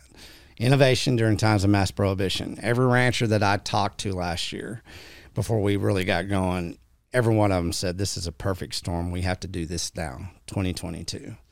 And so here we are, you know, going into October of 2022. Let's start mocking them, because they are. They're falling flat on their face. They are going to cause destruction. We know that. It is coming. To the scale, we don't know. But do we have to worry about it? Not if you're doing exactly what we're doing as far as food intelligence. We can mock them, and what we can do is we can perform a form of innovation that will carry us on for the next 50 years here. This is a 50 to 100-year plan, just like they have. And if we can strike now within this perfect storm of opportunity and possibilities, relationship building, then we're going to be leading. Let's say they do fall flat on the face, and this was just something that they tried and they gave up. Well, guess who's standing on top of the hill?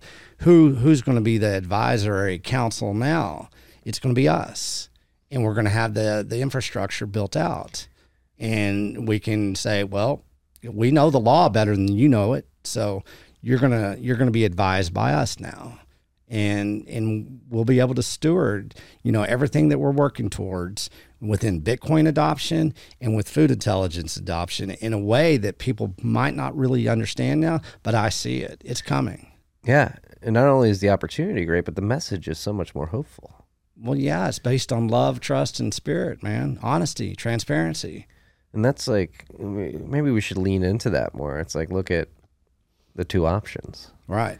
You get your CBDC wallet and gives you your rations month in and month out, or you get this path towards freedom and abundance and quality goods at the end of the day. Like, how do we begin getting that through people's minds? Well, that was kind of my thought in the beginning, because I don't know how to do conferences. I don't know how to do events. Never done. I participated. I'd never put one on, but we've got a good signal now. We've got a good narrative. And by me doing what I did from Kerrville to Colorado, and the team and everybody that participated, all of us, that what we did together collectively, now I'll be flying to Australia at the end of January 2023, 2 summits in Australia. I'm going to go to Thailand. And I'm going to go meet up with Captain Sid. He's putting together a plan over there. He's meeting people that are that are already working in the Bitcoin space in Thailand, that are actually, Thailand is a fascinating country for food. And they really have a lot of intelligence with food, more so than we do. It's a fascinating place. And so we take it global. We build out locally. We broadcast globally. And once we do that, we see that this is the lifestyle that I want. We're going to start traveling again. We're going to go teach and learn. And we're going to do it based on that source of the seed of what our energy is. And that's pure animal protein, pure nutrition. Yeah. We can win, freaks. We're going to win. We're going to win. Just stand up. Yeah. Act. Quit. And I say this with respect. I really do. But let's quit doing this parroting and circle jerk. Let's innovate. That's what we're supposed to be doing, right? Yeah. We can do it. I mean, we can do it collectively. I always tell people is like, you don't know what to do, within Bitcoin. You don't understand what to do with Bitcoin right now. Well, find out what the most important thing in your life is and point it that direction and see what comes out of it. Same with food. If you're passionate about food, do the same with food. Let them come together at a crossroad that you can actually nurture. And it'll be a power move, and it'll bring a lot of happiness to you. And, the individual has to start this, the sovereign individual. Yeah. And just think about it. You want control over your life. Yeah. And if you're being honest with yourself, that's going to take some agency and action. Mm-hmm. Like, what world do you want to live in, where you're controlled or where you have control? And this is the options that are laid before you. Many people are living in a world in which their lives are controlled to a very high degree. Like, do you want to take control back? Do you actually care? Yeah, and it's daunting, but it's not. It's actually very fun. I mean, look, I get to leave right now today. I'm driving down to the processing center. I'm going to go meet Cole at the new processing center that we've been talking about. But what I get to do is I get to nurture a relationship. This is about relationship building again. Let's build a relationship with the people that are trying to feed us, not the people that are trying to kill us. And, our 4th little event this year, the big one, not the small micro one there in Canyon, it's everybody get ready. We're going to have a big old freaking cowboy party. It's called the Cattlemen's Kill It and Grill It. And, we're going to have a tour of the processing plant. We're going to have a tour of the ranch. We're going to have a big old cattleman's feast. It's $50. Let's everybody come and have a hell of a good time and right at the heart of Texas. That's how we start doing this. This is the first weekend of November? November 5th. Yep. Luling, Texas. It's up on the website. The events. I have an event section on the platform now. Hell yeah. Yeah. And it's $50. It's not, hey, this beef that everybody says it's too expensive, you come and I guarantee you won't be able to eat all the beef that's going to be served. And it's going to cost you less than $50.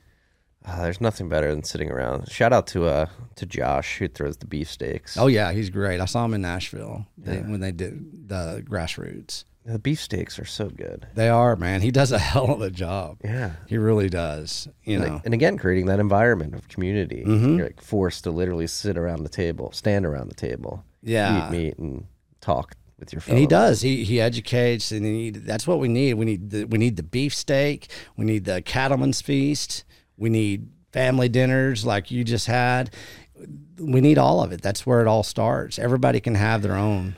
Well, it's funny you say that because that was like reading a lot of Twitter threads this week. That was like it wasn't even a thread. It was a video of a man walking down a street and describing why there's a growing sense of loneliness in the United States. And it's literally the architecture of our cities and towns has been corrupted in such a way that you don't have these centers where you can meet to to converse with people in Powell. You don't have the men's clubs anymore. You don't have the salons like they used to be. You don't have women's clubs or anything like that. It's the subdivision design of our modern society really does that.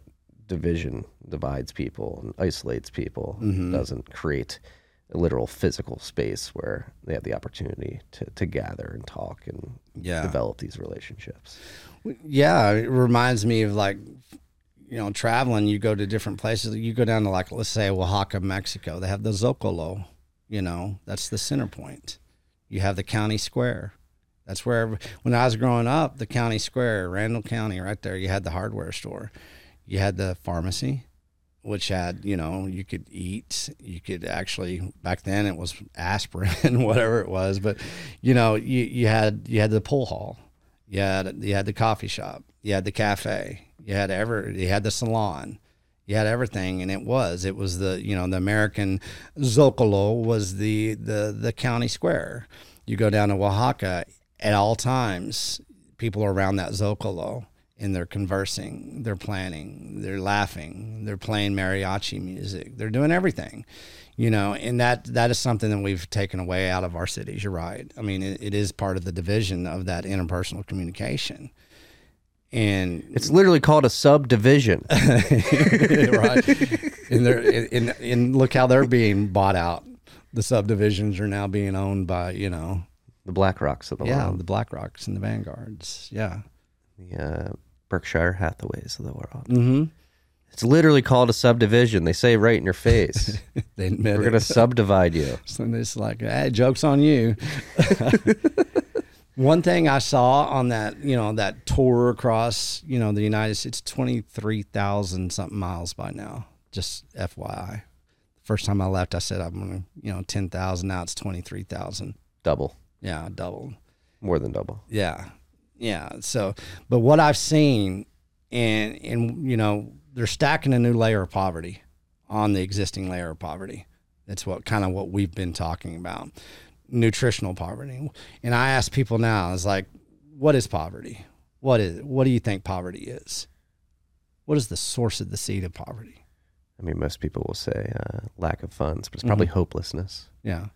Where does hopelessness come from? Lack of strength. Poverty is nothing more than nutritional starvation. Nutritional starvation is nothing but poverty.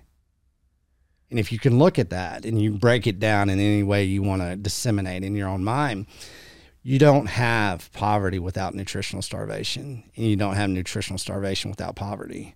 And they're stacking a new layer of poverty in the United States and across the world with nutritional starvation because our brains aren't working correctly like they used to work. They're just not. And it's been proven. We've got, I don't know how many medical doctors that are coming over that are finally being able to say a little something now, especially after COVID, that they're coming out and they're really telling us what they're seeing within the individual patients that are coming in. You're having children coming in, and I say this all the time, ages 5 to 11, 46% obese or overweight. Here we go. Also, well, guess what? We've got children coming in that age group with fatty liver disease and having to get online for liver transplants. What? Yes. That's what usually happens in a 70-year-old man that's been drinking his whole life. That was usually the guy that was showing up with fatty liver disease. Now you're having the children of the United States showing up in doctors' offices, being diagnosed with fatty liver disease. That is nothing more than too much consumption of highly processed foods that include seed oils, high fructose corn syrup, all that kind of crap. And you have doctors that are leaving the medical field and becoming functional medicine doctors. They're leaving the MD. They're saying, screw you, okay. And they've seen these kids. They've seen them come into their offices. Any kid that has that type of metabolical destruction, they're dead. They'll never have a childhood. They'll never have that spirit. And so for a nation to be able to look at itself in the face in the mirror and say, oh, this is just, you guys are, you're extreme with your meat. You're extreme with your food talk. Well, bullshit. This is happening across a nation, and us, the people Us, the parents, are the one that is allowing it to happen. So you can look at it politically, you can look at it against veganism, carnivore, anything you want. But the most important aspect of all of this is that we're losing a generation of kids. It's happening. And how can an adult population be okay with that? You'd have to be weak. Yeah, you have to be weak. And you have to have the same addiction. If people think that food is nothing more than a drug, then if they can't understand that food is nothing more than a drug, you're lying to yourself. Because a lot of people don't quit eating the way they do. Their consumption model, as I call it, their consumption model is based on something that is more of a necessity. Because you look at addiction. You know, my father was a counselor, all that. You look at somebody getting off alcohol and you go through a form of detox. Well, you go through somebody that is addicted to highly processed foods, sugars, everything that we talk about. It is something that is scary to them. It's hard. It's a form of anxiety. Your body does go, hey, wait, what's going on here? Reacts physically. Yeah. I've gone through withdrawal before. Mm-hmm. I was highly addicted to marijuana for a while. Right. And right before my first son was born, I went cold turkey. Did you? I got cold sweats. Oh, yeah. Couldn't sleep. Got over it, though. But it was a form of it was anxiety, wasn't it? Yeah. You had a form of anxiety. You didn't really know what's going on. It's confusing. And then you have people that are really wanting to make that change. And they're like very aware that they're addicted to the food that they're consuming. They don't have a lot of outlets. Because a lot of the nutritional guidelines, a lot of the dietary programs, it's fiat-based. You know, it's profit-driven. You know, what are the yields? What are the margins? Let's do this 12-month cycle, a hamster wheel of diet and nutrition that nobody ever, follows through on. Let's keep them addicted, but let's give them a little hope.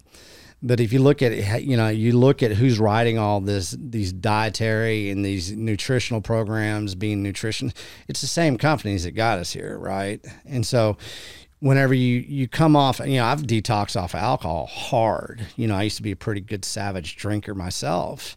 And it's not fun detoxing off alcohol, man. You sweat, you get the whatever. The deets, I think is what they call it. It's unhealthy as hell, but to go through that suffering is required before you can reset, your metabolical systems. Yeah. Helps you realize what you were doing to your body. Yeah. Why am I reacting this way? Maybe it wasn't good for me. Yeah. And it's a form of poison that we don't see, but it sure does taste good. That's what everybody says, man. Sure, no. It made it taste better. Yeah. Taste better. Tastes better. And once again, I always tell everybody, look up Royal DSM, out of the Netherlands, how they've learned to hijack our taste buds and how the type of science that they're bringing into our food systems is scary as hell, because now they're getting into nanoparticle technology. Said that last year, where they're going full force here, and they will design a piece of dog shit to taste good. And people will taste it. And they'll eat say, it. They're going to make you eat shit. It's a big... They already are. Didn't you say Beyond Meat? Literal shit, though. Yeah. Even, I think I said it on Pomp, and I said, you look at one of those videos, I don't even know if it's out there anymore, but you got Bill Gates up there saying, oh, we got the texture down, we got this down. We don't quite have the taste, but we're there. We're almost, we got it. And it's true. It's a big humiliation ritual. They're trying to humiliate you. Let's make them eat shit. Mm-hmm. Let's grow some quote unquote meat in a petri dish. Human dog food. And tell them it's food. Yeah. And then it makes me sad for people that really argue, that, hey, this is actually, this is science. Look how advanced we are, and maybe it is good science. Maybe it is fascinating what they can do in the chemical labs. Yeehaw. Stay the fuck away from my food. Yeah. No, this is the line you draw on the stuff. Yeah, it is. You're not going to convince me that. Food is not science. Science is not food. Food is biology. Yeah. Yeah, it comes from the soil. It always has. And it always will.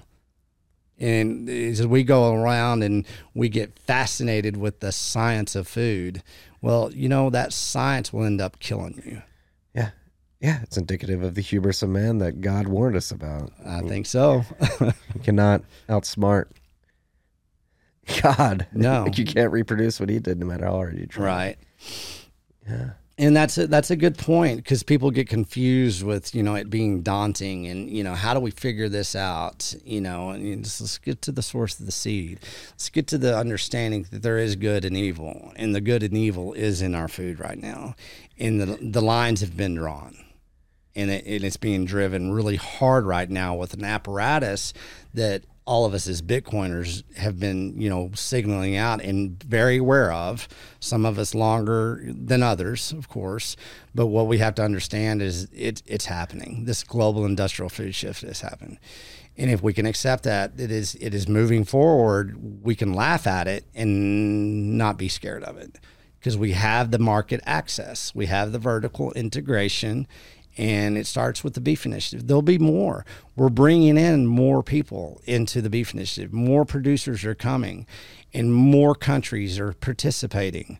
This is not an isolated thing. This is a global movement, and anybody that wants to come along can do that. And that's what people, especially here in Austin. I mean, quit. There's so much market access here that everybody here in Texas can start leading the way with, that it is that lifestyle. It is something that can be fun. Yeah, and another thing, like they're depending on you to be fearful. So like you said, don't be afraid. Stand up and be strong. Laugh at them, ridicule them. Mock. That's what they're most worried about. It's easy to do. Oh, it's very easy. They make it extremely easy Yeah. these days. It is extremely easy to mock these people because they're so detached from reality, and they don't even realize it. And one thing that people probably, let's look at somebody like me, just an example. I have to, I always get, if I eat in public, sometimes I have to eat some, commodity-based food or something. I'm always looking over my shoulder. I said, shit, somebody's going to take a picture of Texas Slim eating a piece of pizza or something like that. But if you look at how that lifestyle, I eat a lot of, protein, right? Whenever you have that type of consumption model, man, things aren't that scary. It's not because I'm this cowboy from West Texas. Yeah, that has a lot to do with who I am, right? But really, the power behind that, and whenever you're eating that type of nutrition and that type of protein to the brain, when you're giving that brain that type of delivery of energy, man, shit ain't scary. It's laughable. Yeah. And that's what people really need to have faith in. And we can do that. We can lead with that. They want you to be afraid, be strong, but they want you to be afraid. Yeah. Say, I'm not worried about that. Fear is a lie. And a lot of people don't realize that. But fear is based on a lie. Lie is fear. You look at any type of fear that you usually feel as a human, it's because you're afraid. And whenever you're afraid, it's usually based on lies. It's not based on truth. And if you're afraid of the truth, it's because there's a lie in there that you don't want to admit. That's getting kind of philosophical and psychological here, but fear is a lie. And if you put truth in food, straight on, man, bullseye to truth in food, your life will be 1,000 times better than it is right now. You don't worry about wealth. You don't worry about too much of anything, because you have a stance of strength. It's a foundation that you've established yourself. It's a structure in which you can rely on. And that's why you start with freaking beef. The good stuff. The good stuff. And yeah, it is. I bought a $50 ribeye in Central Market yesterday. What the? Yeah, it was $32.99 a pound, right? It's a little under 2 pounds. What? Yeah. You know what it had on the label? I did it for an experiment. What'd it have? It said natural Angus beef. And it was their high-end beef, natural. How many people look at that and go, ooh. It's natural. It's natural. I'm going to be It decadent. should all be natural. Yeah, I'm going to be decadent. So everybody going to all these, and we all do it. I eat steaks everywhere. You know, I can always eat, you know, you can't always eat Jason. You can't always eat Cole. You can't always eat all the ranchers in Beefinish. You're going to have to go out there and eat at a restaurant. You're going to have to shop at Central Market, HEB. But I always tell everybody, next time you spend that, you know, $100, $120, $150 on that tomahawk ribeye, and you ask them, where does that come from? And they say something like, oh, it comes from Chicago. Well, you ask yourself, well, do you feel decadent now? Is that your purpose? Are you trying to feel decadent by eating that piece of beef where you have no idea where it actually truly comes from? I mean, who are you serving? Eating decadence or deception. Exactly. I mean, what is it? Why do you desire what you desire, man? I tell you what's decadent is sitting at the table with your family, that you guys spent 6 hours orchestrating something that's actually going to be a family remembrance in a form of heritage that you're stewarding. Yeah. That's decadent. Yeah. That's true decadence, freaks. Yeah. Go seek that. It's a lifestyle. Go find that. Yeah. It's worth it. It's fulfilling. And it's cheap. Mm-hmm. It's cheaper. Why don't we paint a roadmap? Let's do it. Okay, let's do it, because you're going to be part of that roadmap you have from the beginning. So let's do, all right, what's the next big deal? October 15th in Canyon, Texas, in the Texas Panhandle. And it's a small little pavilion. It's a food and heritage and food micro summit, right? Well, I've told everybody, come to Canyon, Texas on Friday. I'm going to show them the Panhandle Plains Museum. Everything about Texas, man. That's what it's fascinating, from the Comanches to the cattle ranching to oil. And, you know, and let's go look at the rim of Paladura Canyon. It's the second largest canyon in the United States. A lot of people don't know about that. Saturday we have the basically the summit, the micro summit. After that, we're going to go out and tour the micro processing center, Justin Trammell of Panhandle Meats. He was the first rancher that I shook his hand with. And everybody needs to understand, everything that we're doing takes one handshake. That's what the Beef Initiative is. It takes one handshake. After that, we have November 5th in Luling with K&C Cattle and Beef Initiative. We partnered up from day one. He's the number one supplier of our beef. We're going to have the cattlemen's kill it and grill it. I mean, everybody in Texas, anybody across the nation or the world should be at that. It's at a sell barn. And nobody really knows what a sell barn is. It's where they sell the prime bulls, the prime heifers, you know, the prime, you know, from the genetics up. I mean, it's fascinating. It's little auction, you know, centers. So you have all these bleachers and everything. And I asked Cole, I said, hey, man, how many people can we get in this damn thing? Because, you know, it's not going to be one of these small things. I said, how much? He goes, because the doors open up. I mean, it's beautiful. It looks out over the ranch. And he goes, I think we can get 500 in here. And I was like, shit. So we're going to have hundreds of people there. Let's get everybody there. It's not expensive. It's $50. $50, man. You get a ranch tour. You get the processing plant tour. You get to have a big old cowboy kicking good time, man. We're going to play a lot of music, and there'll be, you know, beer and wine, whatever. But we'll have a cattleman's feast. And then we're going to go to Nashville, and that'll be December 7th through 10th in Nashville. Everybody come see us. Everybody join in. We'll have that panel, and we're going to introduce Bitcoin to the American cattle producer. And thank goodness for Brooke Miller to have the courage to invite us there. We get to talk about Bitcoin and beef in front of the nation's producers. That's going to be a high leverage event. Hell yeah, that's the starting point. We're just now, took us a year to get there, right? Mm-hmm. We get to go, you know, talk to the world now about beef and Bitcoin. That's fascinating. Yeah. That's damn good times. With people who actually have access to getting to decision makers. Yeah.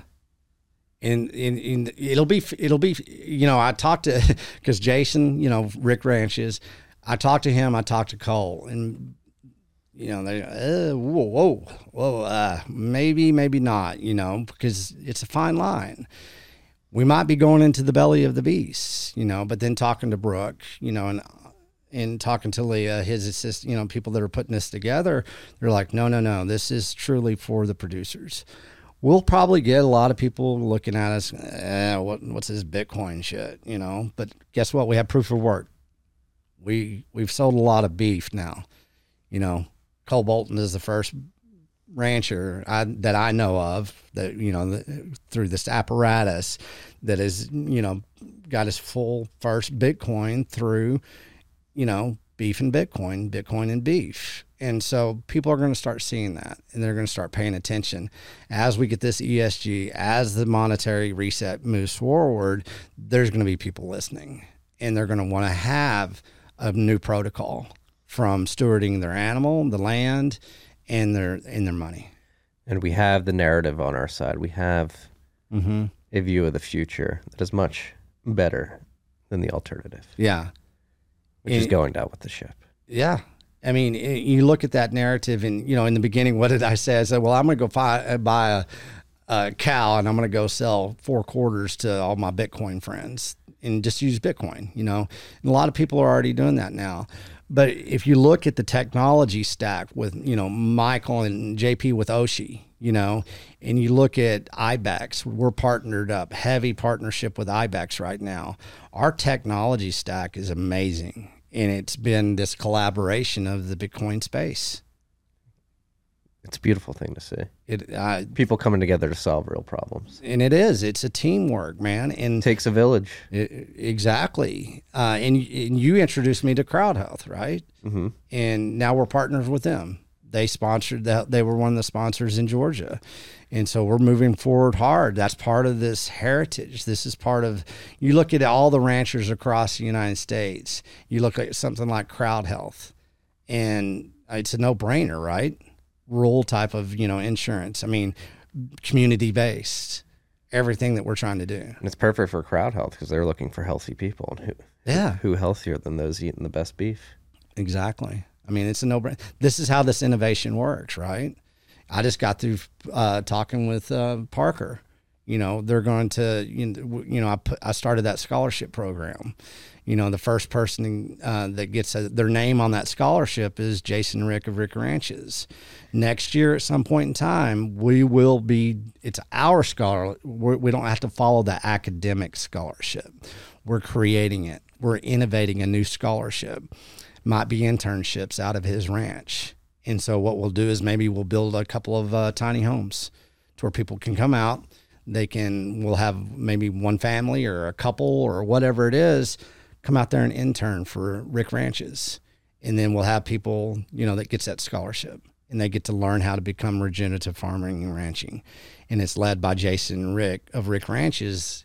What is he? He's a true educator. And so he gets to start educating. And we start building out these internship programs, the scholarship program. And so Unchained Capital is going to basically, they're going to help us steward the Bitcoin that I put up. 1 full Bitcoin for the scholarship program. People can donate to it now through the Beef Initiative platform.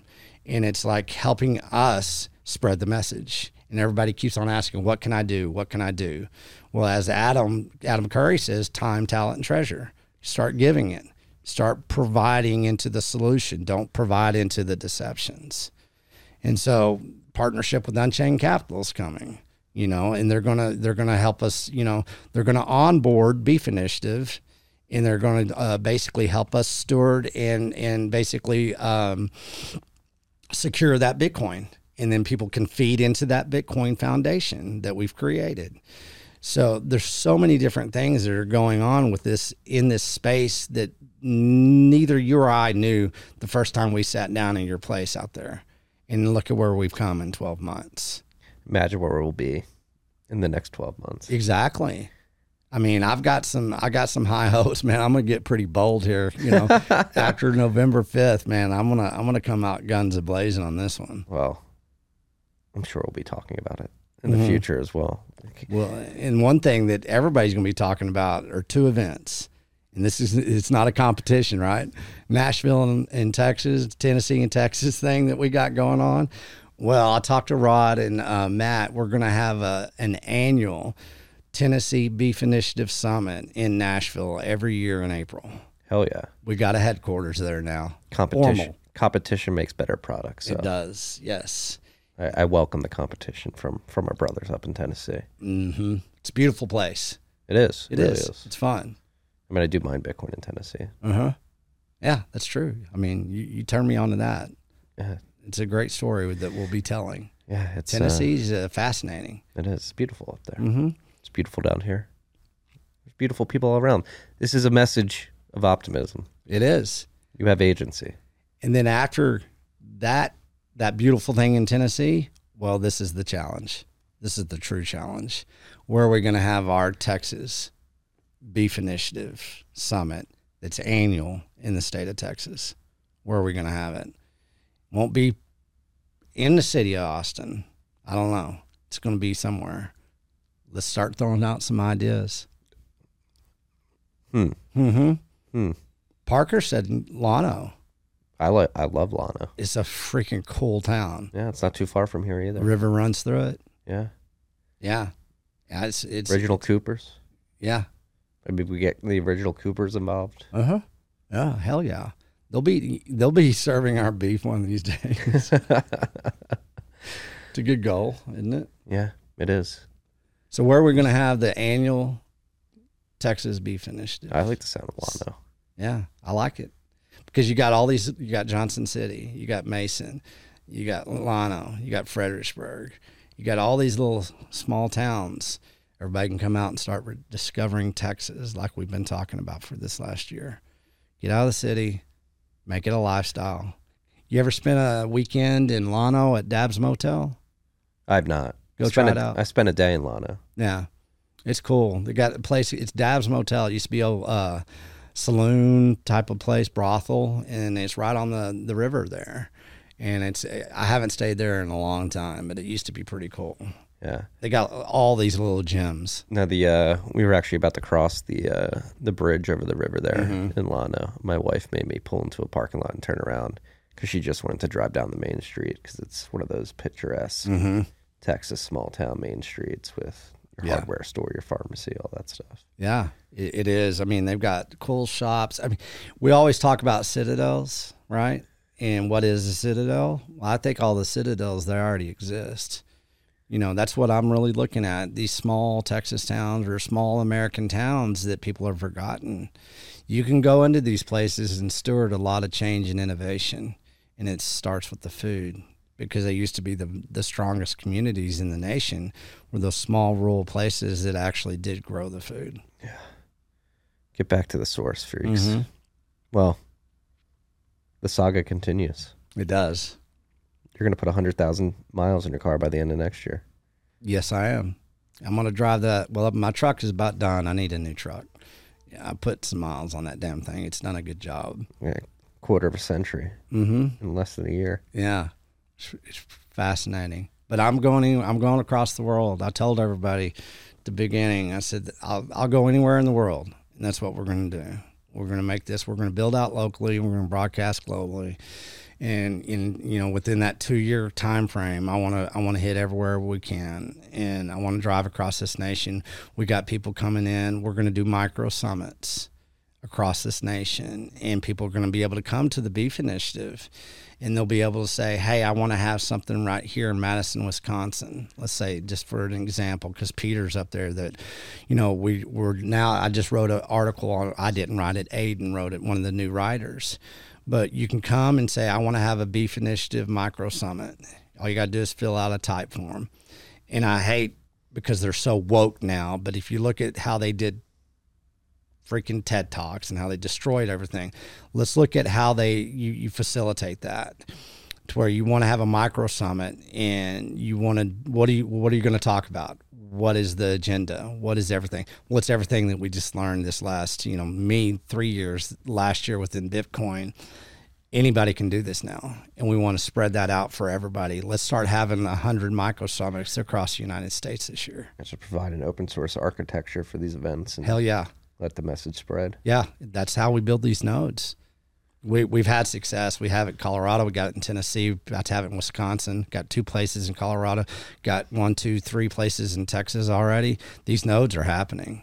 So anybody that wants to step up to the plate right now, we can do this. Go to beefinitiative.com or buginitiative.com. Yeah. Do you know we got the Bug Initiative? No, I didn't know that. It redirects to Beef Initiative. No shit. Yeah, Matt bought the domain. Really? It's a Bug Initiative. This is how we make fun of them. It is. Yeah, Thank you. I didn't know that. you got a bug, and you find the World Economic Forum trying to tell you to eat bugs, and you tweet reply to them. Yes, if you want to find out more, go to buginitiative.com. I love that. This is how we win. Yeah. This is the fun we have. This is good trolling. It is. Yeah. It is. Oh, that's fascinating.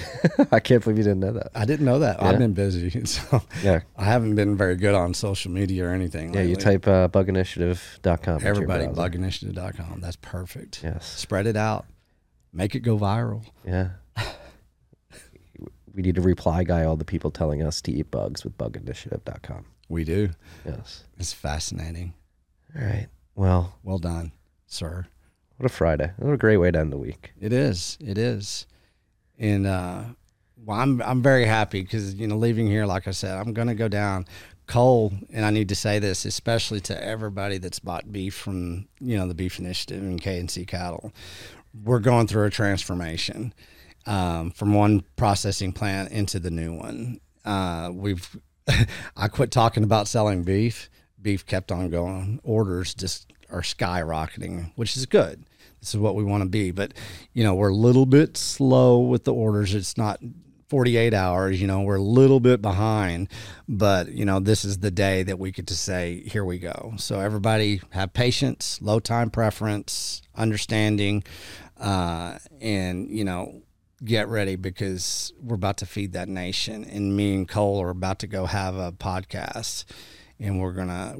This is gonna be the launch of something big. Let's go. Yeah, let's do it. The Bug Initiative. The Bug Initiative.com. Well, Slim, as always, thank you for coming in. Thank you, my friend. Never my a boring brother. conversation. No, hell no. And we're just getting started. We're just getting started. We're gonna win. We are already winning. Some of you guys might not know it, but we're already winning. Yeah. If you're one of those people trying to get us to eat bugs, we're coming for you. Mm-hmm. We're gonna win. We are. Peace and love, freaks.